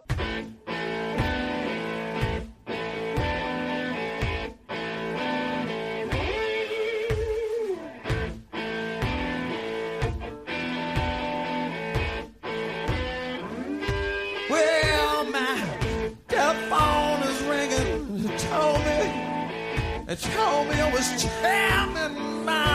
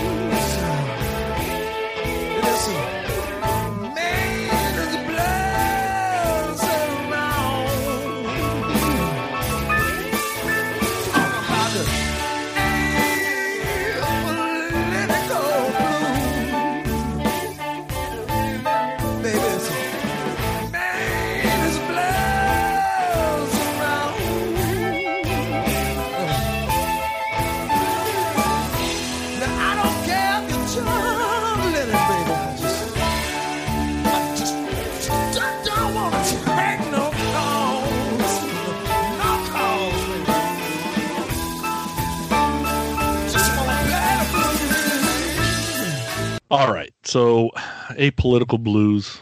This song is so bad that I really had to go back when I found out it was a cover and go back and listen to the Little Feat song, because I felt bad that Van Halen fucked up their song. And I listened to the original. Yeah, it was already fucked up. This song has sucked since 1972. This song just sucks. My guess is Eddie's a Little Feat fan, and there is no good Little Feat songs, so he picked this one. Terrible closer for an album. Period. This is Kissel. Trash. Little Feat is trash. This is a very, like Sonny said, it's kind of a self-indulgent song, probably from Eddie. I personally don't mind blues music. I don't go out of my way to seek it out, but I know some of the early some of the early Led Zeppelin stuff, like You Shook Me or that kind of stuff I can get into. This is just a mess. It just doesn't suit anybody in the band. It doesn't suit Sammy's voice. It's this to me is what is something that, like, when Kiss threw, and then She Kissed Me at the end of Love Gun. Like, why would you do something like that? Such a horrible, ill-fitting cover song and closing track. Just bad news. All right. So a couple things. You're right. Van Halen was never really an album, a type of band that would have an album with 10 to 12 songs. They were very comfortable shutting it off after 8 songs or something. So, I got the last album, 5150, on the inside. What was it called? Is that it? It was kind of funny. But I like that song, though. So do I. I thought it's a funny little tune. Yep. This is what probably Tom said. He's a fan of Little Feat. The guitarists are very well known, very popular. So this is an indulgence. They didn't need to put this on. They were probably better off not having this on the album than having it. Yep. It's just Eddie's way of, like, let's say I like this band. Let me see me play it. Let's do it. It's a cover song. You're right. It's written by Lowell George of Little Feat. Now, this is the only song on the album not written by the band. So all the tracks were written by all 4 members, credited with all 4 members. So that's one thing I should have said that in the beginning of the album. I'm saying it now while we're done. I don't even know what to say. This is just not good music. Right? Are you a fan? Are you generally a fan of any kind of blues? Like I said with Zeppelin, like a song like You Shook Me, No, you know what I'm a fan of? I'm a fan of some old little, I'll hear once in a while, a Howlin' Wolf song or something like that. Yeah. But I like blues English musicians' interpretation of the blues. Yes. So I like Led Zeppelin. I like early Whitesnake. I can listen to a little bit of a little Deep Purple, stuff like that. English blues guitarist stuff, Eric Clapton stuff that they can translate that with a little bit of rock, make it, blues influence on their rock. Mm-hmm. But this is just, I don't get it. It's just a bad song. It's just, Yeah. It's just like we said, like we've all kind of agreed. It's a self-indulgent little. Eddie's probably like, hey, let's throw this on. It's track 10, and who's saying Sammy's not going to say anything, so they put it on there. Yeah, what's the point? Why not? Who gives a fuck? Just give it to Eddie. Yep. So, boys, that was OU 812. Any ending thoughts before we go into discussion? Yeah, so I saw this tour. This was Monsters of Rock, right? So at this point, Van Halen is the biggest band in the world, right? They just came off 7 times platinum, 5150. This thing sold 4 million. They're one of the biggest bands in the world. Scorpions is doing Savage Amusement. Remember? The Rhythm of Love, right? Horrible. Absolute that's where Scorpions are. Dawkins about to break up because right after the tour's over, they're gone. Yep. Metallica is about to be the biggest band in the world, replacing Van Halen, and Kingdom Come, is Kingdom Come. The show I saw, there was a food fight in the upper. So this was a Candlestick, and there was a food fight upstairs, and it got stupid. That food fight and it was sold out. And it took us probably 4 or 5 hours to get out of Candlestick after the show was over. Oh, God. It was brutal. But, it was a good show. Dokken was top notch. Scorpions were good. Metallica, I'd already seen a couple of times. Kingdom Come again was Kingdom Come. Just saw them this year they're still the same. But you know, it's just interesting. This album comes, and they haven't hit the peak yet, really, because the next album has Right Now, right? So that takes them even further up the chain. Yeah. Before they start dropping off. So we're right in the middle of the bang zone of them being the biggest things on the planet. Okay. Tom? I think breaking it down track by track, I think when you do it the way we just did it, I think you, like Sonny said earlier when we were just giving some general thoughts, half this album, it's a really weird album. And we say it, you know, it's I'm not going to compare it to this, but I think it's coincidental that Sonny is here. It kind of reminds me of when Zeus and I talk about Asylum. Whereas, like, for us personally, the good songs on Asylum are really good. And for us, the bad songs on Asylum are just not good. And I think this is that, like, I think we talked about, like, this is that rare Van Halen album where, like, you know, I shouldn't compare it to that, but there's a lot of songs on here. Like you said, it's hard, this is a hard album for a lot of people to just press play and listen to the entire album nonstop with no skipping or, you know, moving around the album. And I think when you kind of spell it out like that, I like it. I'm a Van Halen fan. There's pretty much nothing by the band that I don't like, but I can see how maybe somebody that's not a diehard is maybe going to take a pass on this album with the exception of a few of the hits. They could have done Radar for Love as the cover. And that would have killed been that song. And I think the Little Feat song would have been better. Oh, no way. No way. Sammy would have killed that. Radar! Like, he would have been crazy. All right, maybe he would have. Okay. God. As long as they didn't King of the Mountain. King of the Mountain. King of the Mountain, Hall King. What's that fucking horrible song in that band? Sabotage. Hall of the Mountain King. That's good shit. King of the Hall Mountain King. Whatever the fuck they call that. Sabotage. Savage, however the fuck you say it. Yeah. One of these fucking Dungeons and Dragons bands of the late 80s. Oh, the dwarfs are attacking the elves. Oh my God, grab your sword and fight for the kingdom.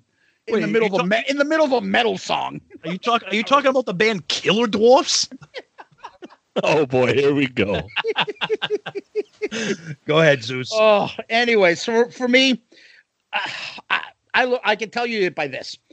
When we do these album reviews, I play the albums nonstop. This was difficult. Like, this was hard. Because I'm like, oh, when is fucking Finish When You Start and coming on? Oh, when is Black and Blue coming on? Oh, this is tough. And then when Apolitical Blues comes on, oh, God damn it. I'm just like, I've had enough. So when can we do this review so I don't have to play this anymore? Oh, it was tough, buddy. There was some stuff that was tough. So you guys ready to jump into the song rankings? Go for it. Oh, you know what? There's one more thing I do want to say before we get to the song rankings. Did you see that Twitter post? I don't know who did it. Was it Van Halen Rising? It was on the internet. And somebody put like rankings of Van Halen song albums, and somebody had OU 812 as the number one song, and people fucking lost their minds. People were like, dude, how the fuck? I can see you saying you like it, but how the fuck is that better than all these other great Van Halen albums? That was people lost their mind. That was Mitch who did that. Mitch LaFont had everybody rank them. And the guy got bludgeoned for doing that. It's kind of like if forgive me if I'm applying this to the wrong listener, but I think it's Steve. And if I'm wrong, Steve, you can tell me. I think he said that The Elder is his favorite Kiss album. That's almost worse than OU 812 being your favorite Van Halen. No, that's putting all the list of the top 10 Kiss albums and some idiot going Asylum's number one. No, it's more like Carnival of Souls is number one. That person should just be shot in the head. No, because you can't complain. OU 812 is not a. You've heard us talk about this. We're reviewing the album. It's not a bad album. Like not like Carnival of Souls. Yeah. So Asylum isn't a bad album, but you want to say that it's better than Harder Than Hell, Lick It Up, Creatures of the Night, Kiss original first album. I mean, Destroyer. Like, no one's gonna say that except you. But that's the point.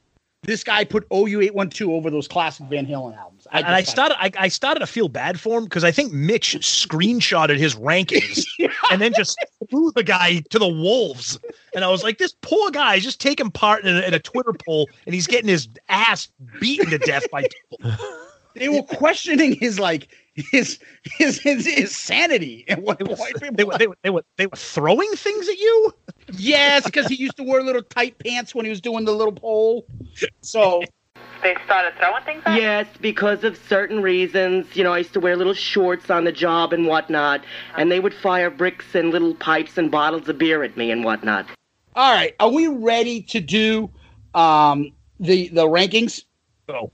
So you want to go Sonny, Tommy, me? Go for it, Sonny. Number 10. All right, so I was going to put Apolitical Blues at 10, but you know what? They didn't write that song. Source of Infection, one of the worst Van Halen songs ever written, is number 10 for me. How the fuck can you have that like as a worse song than Apolitical Blues? Because they didn't write Apolitical Blues. But they put it on an album and performed it. Doesn't matter. They didn't write it. So what are you not? So what he's doing? He's doing this to fuck with me because he knows I like Source of Infection. That's what he's doing. No, it was that way the entire way. Okay. Oh my All god. Right. Oh my god. So obviously, ahead, Tom. Obviously, Zeus and I have the same number 10. It's Apolitical Blues. It's just garbage. No. It's apolitical. Which is even more annoying. Yep, that's my number 10. Number 9 to Sonny.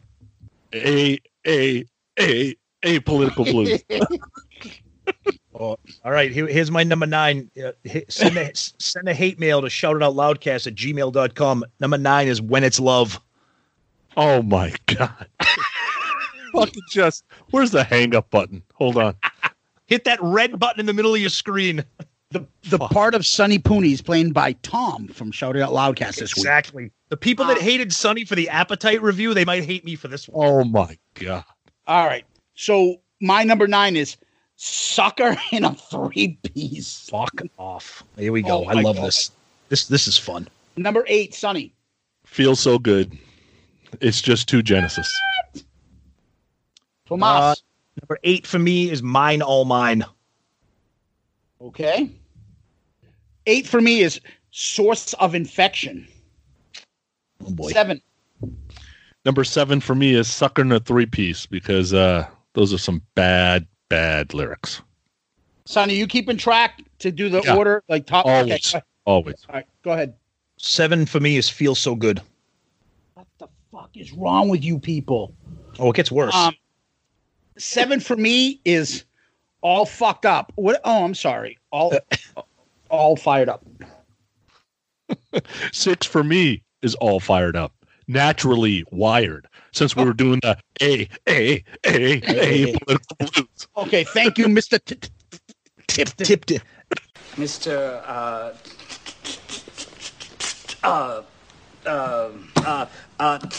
Tipton.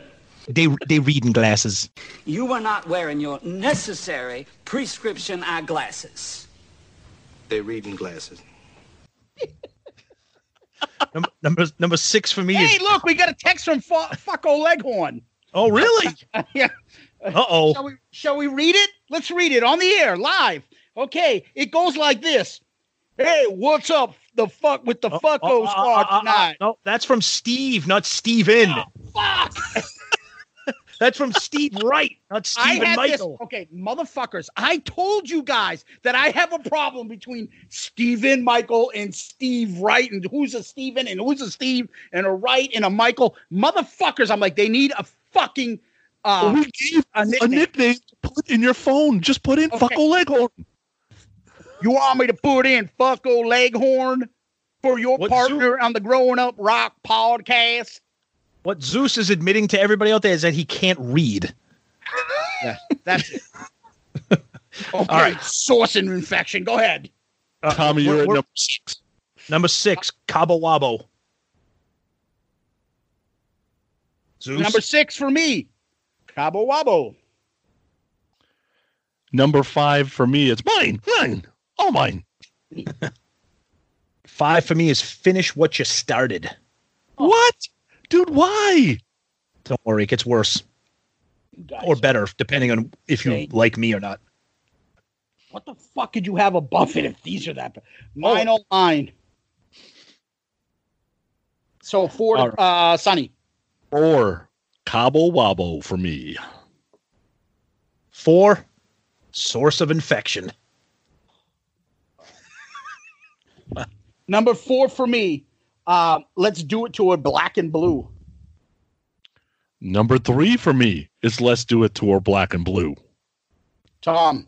Number 3, All Fired Up.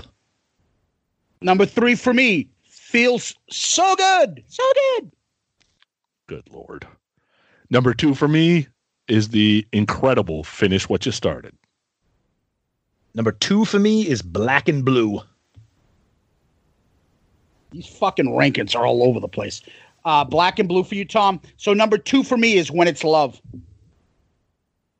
And number 1 for me is the perfect Van Halen song, When It's Love. Oh, you fucking bozo. And not the power ballad that Tommy thinks it is. It is a mid-tempo rocker. All right, let me straighten this out, because the number 1 song from OU812 is Sucker in a 3-piece. Oh Put it down. That's right, baby. Sucker. I'm gonna get you Sucker in a 3-piece. What is this called? Yeah, baby. Oh, great fucking movie. That fucking. How much for an order of ribs? Oh, fuck it. Pour my hand for a dime. How much for one rib? May I help you, sir? How much for an order of ribs? $2.50. $2.50? How many ribs do I get with that? About 5. 5? So I guess that's about 50 cents a rib, huh? Yeah, about. Let me get one. Right on. One order ribs. No. 1 rib. $2.50. Mark that down on your timeline there, Zeus, for editing purposes. $2.50.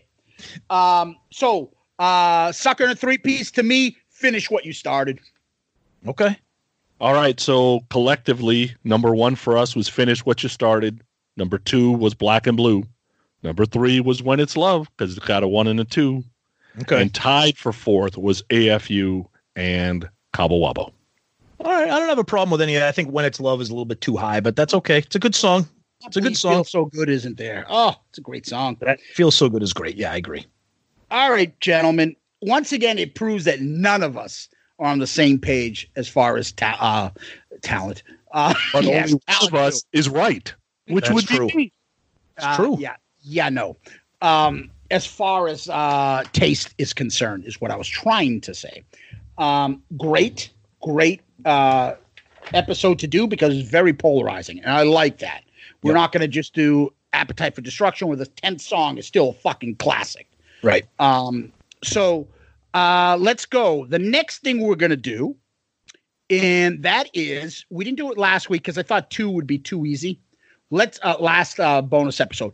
But this time, gentlemen, we're going to rank the 2 along with the 2 previous albums we did, all 3 albums, and put them in order. And then every bonus episode, we'll keep doing this order. So last time we did Appetite for Destruction and Slide It In. Now we have OU812. Mr. Hollywood. So we're going 3, 2, 1, right? Yep. Roll All right, so right now. So we're just doing 3 right now. No, you can do. No, it's only 3 albums. Yeah, let's go in order. I'm curious All right. to see. So my 3 is OU812. My 2 is Appetite, and my 1 is Slide It In. Okay. Well, I think everybody's 3 is going to be OU812. I think the 1 and 2 are going to flip. This is a tough 1 and 2 for me, because it depends on what kind of mood I'm in. But I think for historical sake, I got to put Slide It In number 2 and Appetite at number 1. But that could be a 1-1A for me. But oh, sorry about that. I got a corona cough. Oh, don't joke about that. Anyways, for me, it is like OU812 and then a flight of stairs of like 50 flights of fucking stairs. Yep. And then I would go, and it's close, I would probably go Slide It In. And then Appetite for They have more songs that are considered like can't miss. I would say there's 3 on there for me, like means so much to me and nostalgia for me. And then Slide It In. I love the album, but I would say there's 2 on there like that. So I'm going to go with number 2, Slide In, number 3, Appetite. Okay, so cool. If you're going with, doing the numbers, obviously OU812 is number 3 for combined right now. And obviously, because there's 2 of us that took Slide It In at 2, that's number 2, and Appetite is 1 for now. Who knows? Ladies and gentlemen, next time I have the pick. Oh, God, we're screwed. Oh, what am I going to pick? Fucking Marshall Crenshaw and the Beaver Brown Band or some shit. 38 Special's greatest hit. Actually, I like 38 Special. 38 Special. Every time I think of 38 Special, I think of the early MTV videos. Yes. And I think of, for some reason, the Dairy Queen that used to be in East Arlington. I remember getting food from there and then going home and watching those videos all the time on MTV. Yeah, and those videos were like in like a storage room with a stage, and they had like 10 people that made it look like it was 100. Yeah. And the funny thing is, the thing about I always think of 38 Special is that their second like album that they did that was on MTV, they had what would become the future Mrs. Springsteen in that video. She was a smoke show. Do you remember what I'm talking about? No. Yeah. Bruce Springsteen's first wife, or I think that she was like some model actress lady. And then he dumped her for the chick that's in his band, which is, I'm like, ooh, what the fuck? He must really love her. And that's another one of those Garth Brooks, dude. You can get any woman you want, and you pick Trisha Yearwood. Oh, he must really love her. Like, what the fuck?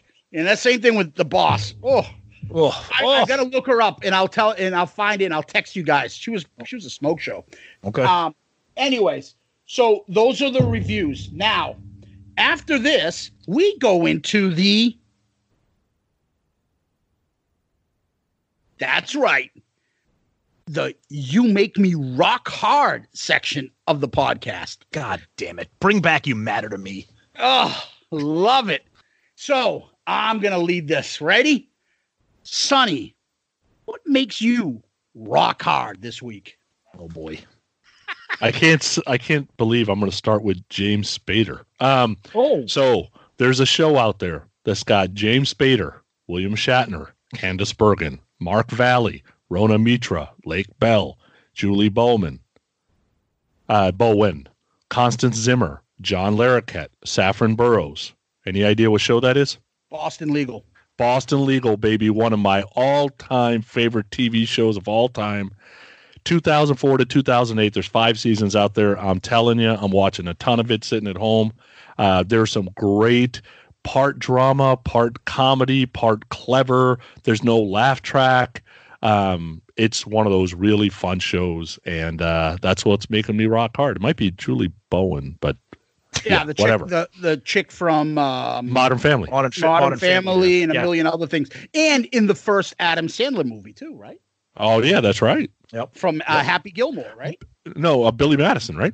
No, she was in the no, you're right. Happy Gilmore. Yeah. So Boston Legal, if I'm not mistaken, came from Private Practice. Yeah, right? I never watched. I never watched the pre-show. And they kind of like they revamped it and changed everybody, and then moved it to Boston, and then Spader and Shatner took over. Yeah, it was from Private Practice. I think that was the name of the show, and it came from. And Dylan McDermott was the head guy, and then all of a sudden, half the characters like they just transformed the idea of the show, and it really picked up. Oh, okay, I didn't know that. Yep. So, Tomas, what's making you rock hard right now? Oh boy. Well, I'm going to stick with a show that's current, and it's very timely because we're recording on March 22nd, and season 3 of this spectacular show on Netflix premieres Friday, March 27th, and that is Ozark. And I love that show. Thank you. I love that show. If you guys are not watching Ozark, I am on record as saying that Breaking Bad is my all-time greatest TV show. Not talking sitcoms, dramatic TV series. I'm going to put Ozark up there on that kind of Mount Rushmore of long form dramatic TV shows. It's fucking unbelievable. Netflix exclusive. 3 seasons. The new season comes out Friday the 27th. So whenever this drops, get ready for it. If you haven't caught up, go and watch the first 2. Jason Bateman, Laura Linney. Jason Bateman is like a financial investment guy, gets caught up with some shit, and they move to the Ozarks, and oh my God, unbelievable show. It's awesome show. Can't recommend it enough. Tom, I'm going to put it on my radar, and I will start watching it. Don't know anything about it. Excellent. I'm glad to hear it, and that's what this segment is all about. So for me, let's give a big tip of the hat.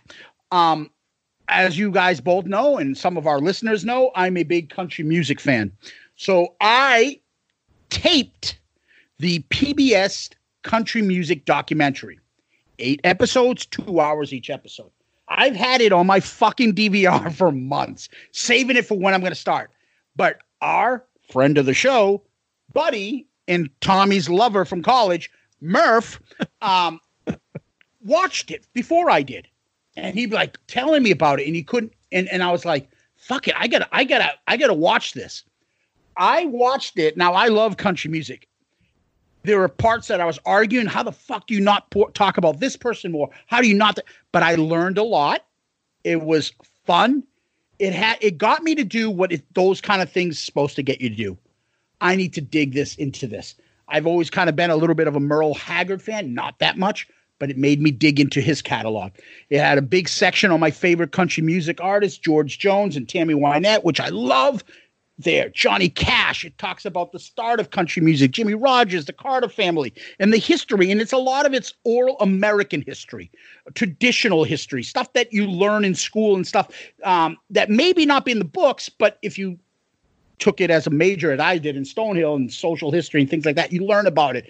And it's the forgotten part of America that sometimes us in the biased coast, you in California, us in Massachusetts, New England area, we miss that heartland stuff. And the description of how country music got started and how the radio, like the invention of the radio and the record plays, and all of a sudden how the radio transformed like the music industry and the record industry and how people ran to this music that they were first hearing about.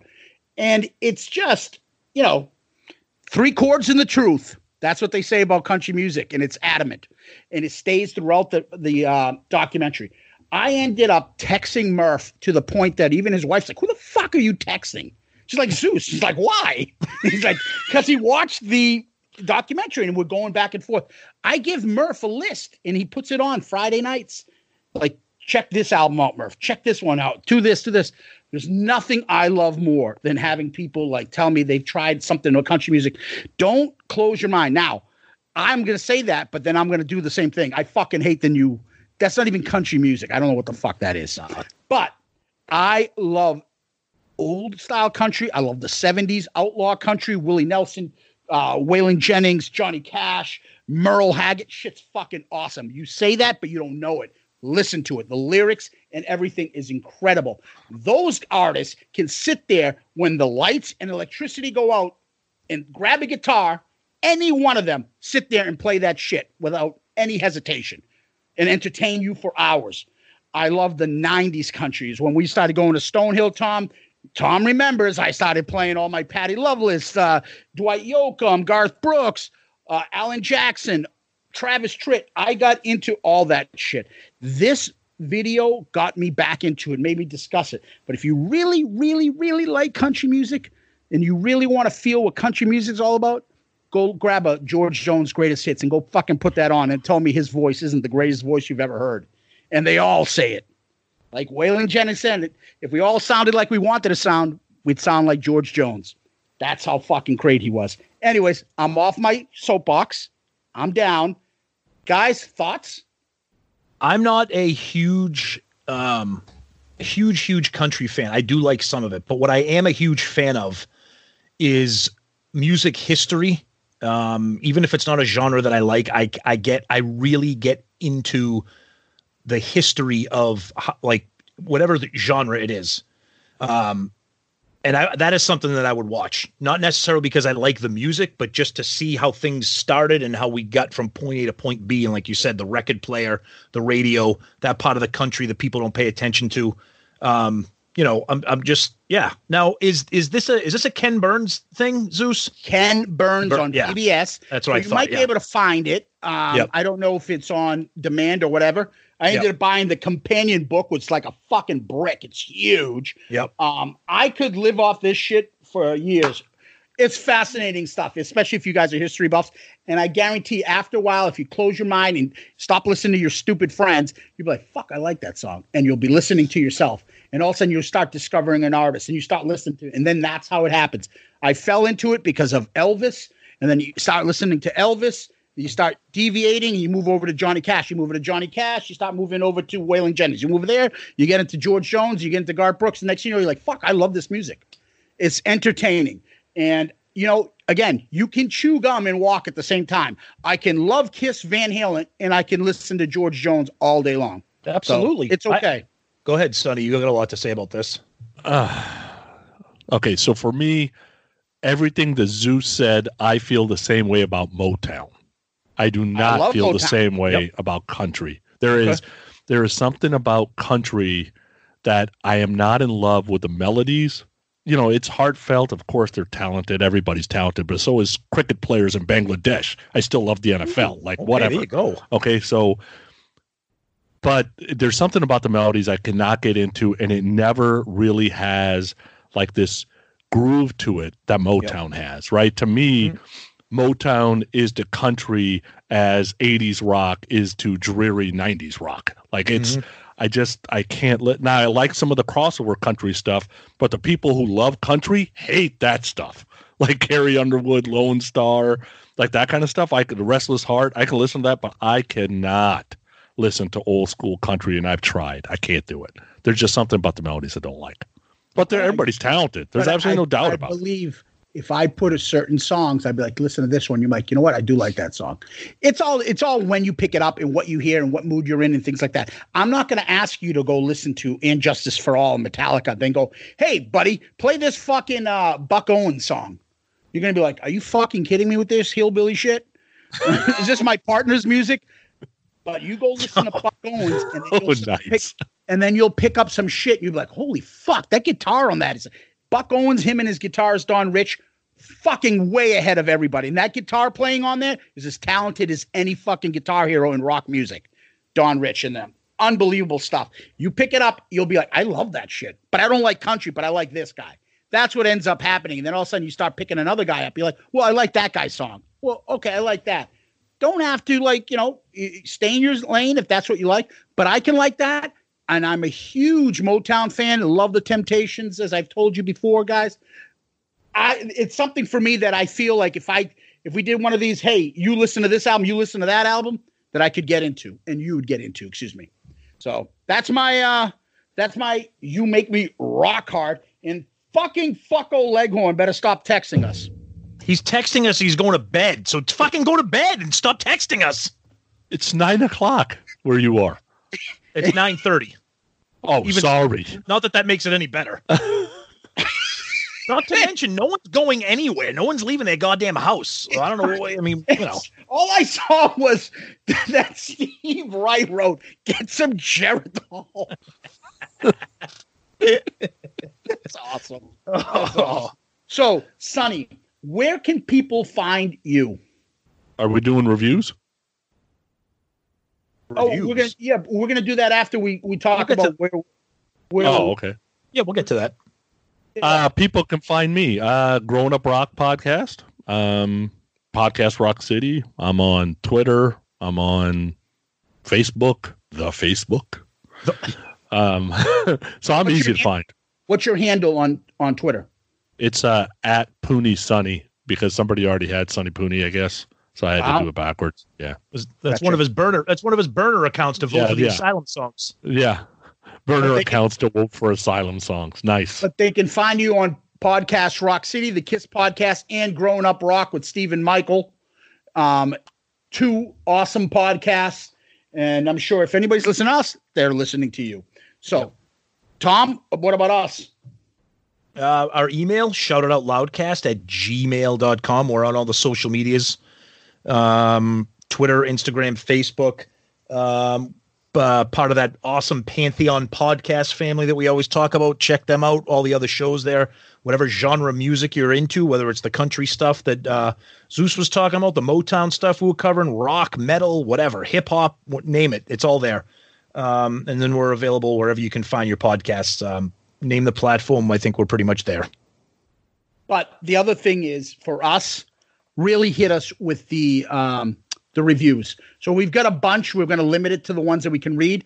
Please send them out. We love it, especially for the bonus episodes. So we've been saving these from the last episode we did about a month ago. So just because we don't read it on the next Shout It Out Loudcast Kiss episode doesn't mean we haven't put this on the side and saved it for these bonus episodes. So we have some more that we're going to read right now. Tom, do you have a couple you got for us? Yeah, a couple quick ones here. This is a YouTube comment from Devin Dungan about the Slide It In episode. Just briefly said, great review of a great album. Awesome episode. Thank you, Devin, for that. Much appreciated.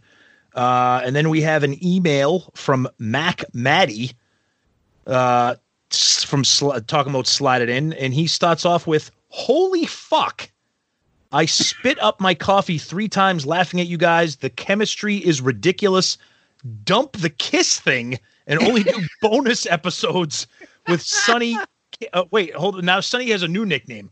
Jericho gave him who the fuck is Sonny Hollywood Pooney. Now Mac Maddie is calling him Sonny Can't Make a List That Makes Sense Hollywood Pooney. My favorite episode on any podcast this year. Wow. Okay. Wow. And then we got another one, and this comes from Teddy Barnes. He says, not sure if the material is scripted. If it is, it's funny. If the conversation between the three of you isn't scripted, it's absolute gold. Be proud. These episodes are my new favorite. Wow, Teddy, that's insane. Thank you, buddy. Nothing is scripted. The only thing scripted is the topic. That's it. You can't script this shit.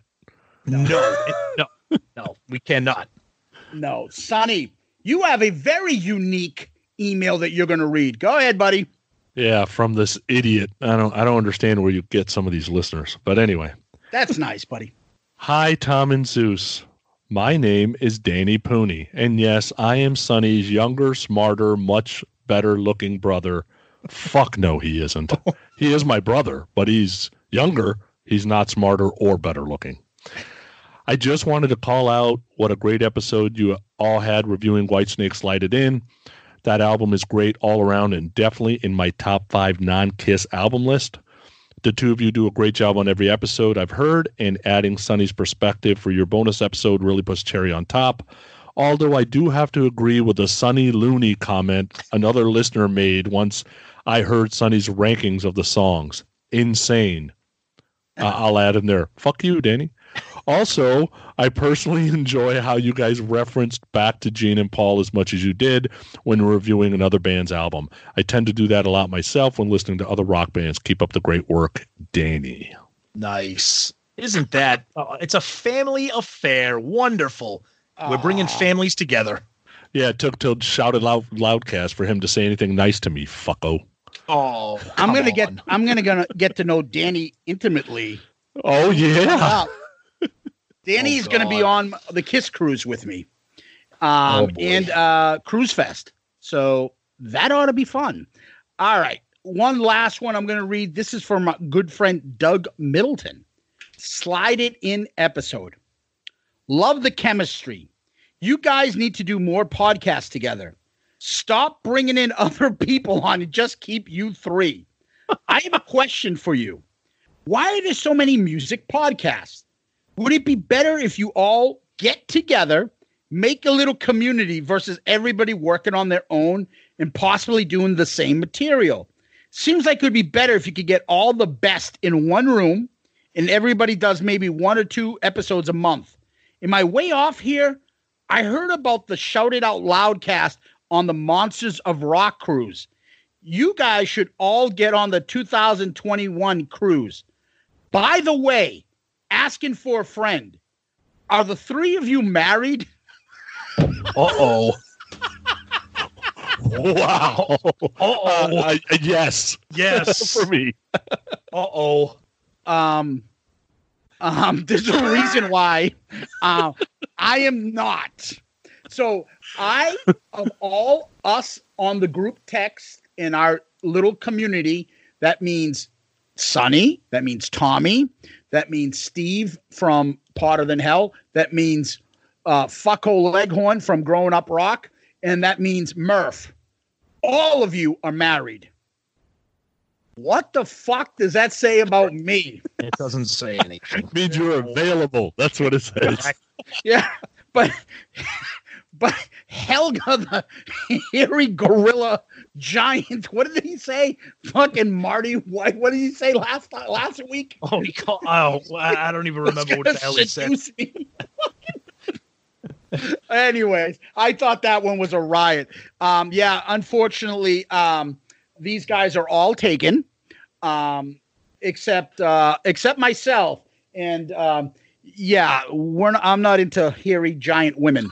But to follow up on his question, so, and I appreciate the kind words. Those emails are awesome. But we like. You want all these different shows. You want these different perspectives, these different voices, these different senses of humor. That's why we like these guys and we like these shows. I mean, maybe once in a while we may, cross over or something, but you want to get your entertainment, and especially your music podcast, your music discussion / analysis, whatever. You want that from different people. Check out the different shows, find what's right for you. But you want it to be different and unique. And that's why I subscribe to tons and tons of podcasts. I can't even keep up anymore. But that's what everybody should be doing. Yeah, you got to be careful it doesn't become radio, right? Because most of radio now is basically like 3 or 4 big guys, and they tell you exactly what to do. And podcasts could easily become that if you start, getting together. Somebody says, no, you shouldn't do that clip. Hey, watch your language. Hey, we're Kiss positive, we're Kiss negative, we're not going to do anything with blah, blah, blah record company. Like, I think it's just better if everybody stays independent. Absolutely. Yep. Yeah. Yep. And I for my personal perspective is the fact that I enjoy not knowing what Sonny and Steven are going to do next week. I enjoy Potter Than Hell, like seeing it come through my phone what their next episode is. It's a release for all of us. It's an outlet. I don't want that balled up and everybody's got to wait and then everyone's got to take their turns and only get 10 minutes an episode to talk when they can have their own episode and talk for as long as they want. We have like, a lot of similar tastes, but we're all quite different too.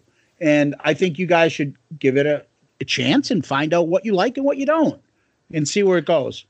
Yeah, and I'd also tell you, people just don't know this, right? When you listen to us on the surface and, you take your 6 or 7 most favorite rock podcasts, let's say, and we might all sound similar and be talking about similar things. Behind the scenes, everybody edits different. Everybody edits to a different level. Everybody's got their niches on how they do stuff. Like if you... Zeus said, hey, we'll do an episode and I'll edit it. Steven, you just be on it. He'd go nuts. Like he has to have control over that edit. Yep. He shares it with me every once in a while, but even me, I'm like, I know he's really proud of how the editing goes on our podcast. So I'm very careful to edit to the same level, and I haven't reached his level yet. Yep. Right? I've gotten better at it over time, but he's the one who taught me. Otherwise, he wasn't going to let me do it. And your reality is, if you got a brand that's important to you, then that's what it is, right? Mm-hmm. Yeah, and he's been helpful to us in the beginning too. As much as we give him a couple, fun shots here and there, he knows his shit, and he's been a gracious guy and a good friend. So absolutely, no doubt. Yep. All right. We end this with lyrics. Who wants to go first? Sonny, go ahead, my friend. Me, you, they. There's a sleepy town south of the border. If you go there once, you'll be there twice. Lots of purty girls coming by the dozens. The white sand sure makes a tan look nice. Oh, poetry. All right. Oh, forgive me, Father, for I have sinned. I've been through hell and back again. I shook hands with the devil, looked him in the eye, looked like a long-lost friend. Nice. Zeus. And deep. Yes. I was having kiss withdrawal, so I had to come up with this one. She's so fine. How about a 9 on a 10 scale with long legs, straight on up, her lunch pail. What the fuck is that? So lunch pail? So you picked the lyric from the best song on the album. That's perfect. Oh my God. Gentlemen, thank you. Thank you, Sonny. Thank you, Tom. Thank you, Kiss Army and Van Halen Army. Thank you, everybody. Sonny, thanks as always for joining us. Zeus, always a great time, and hope you guys enjoyed this. Everybody loves Van Halen. Let's see what people think of this album. Yeah, it was a pleasure, man. Always fun, guys. Yeah, and one last thank you, because I reminded these two fucking assholes in the beginning to say fucking thank you to our friend Tony Musalam that did our opening riff for our for these bonus. And we're now on episode 3, and we've yet to properly remember to thank the gentleman. Thank you, Tony. We really appreciate it. Check out Restrained. You can find them online. They're everywhere. Restrained and Tony, great guys, great band. Check them out. Yes, guys, thank you, Tony. Finally, it only took us 3 episodes with 1 second left to remember to thank you. But thank you, buddy. Much appreciated. And like Zeus said, check out Restrained. Damn it. It was my job to remind you, and I was trying to forget again, so we'd have to talk about it on the 4th episode. F you, Tony. That's for you. Yeah. Jesus Christ. Thank you, guys. Peace out, Girl Scout. We love you! Good night!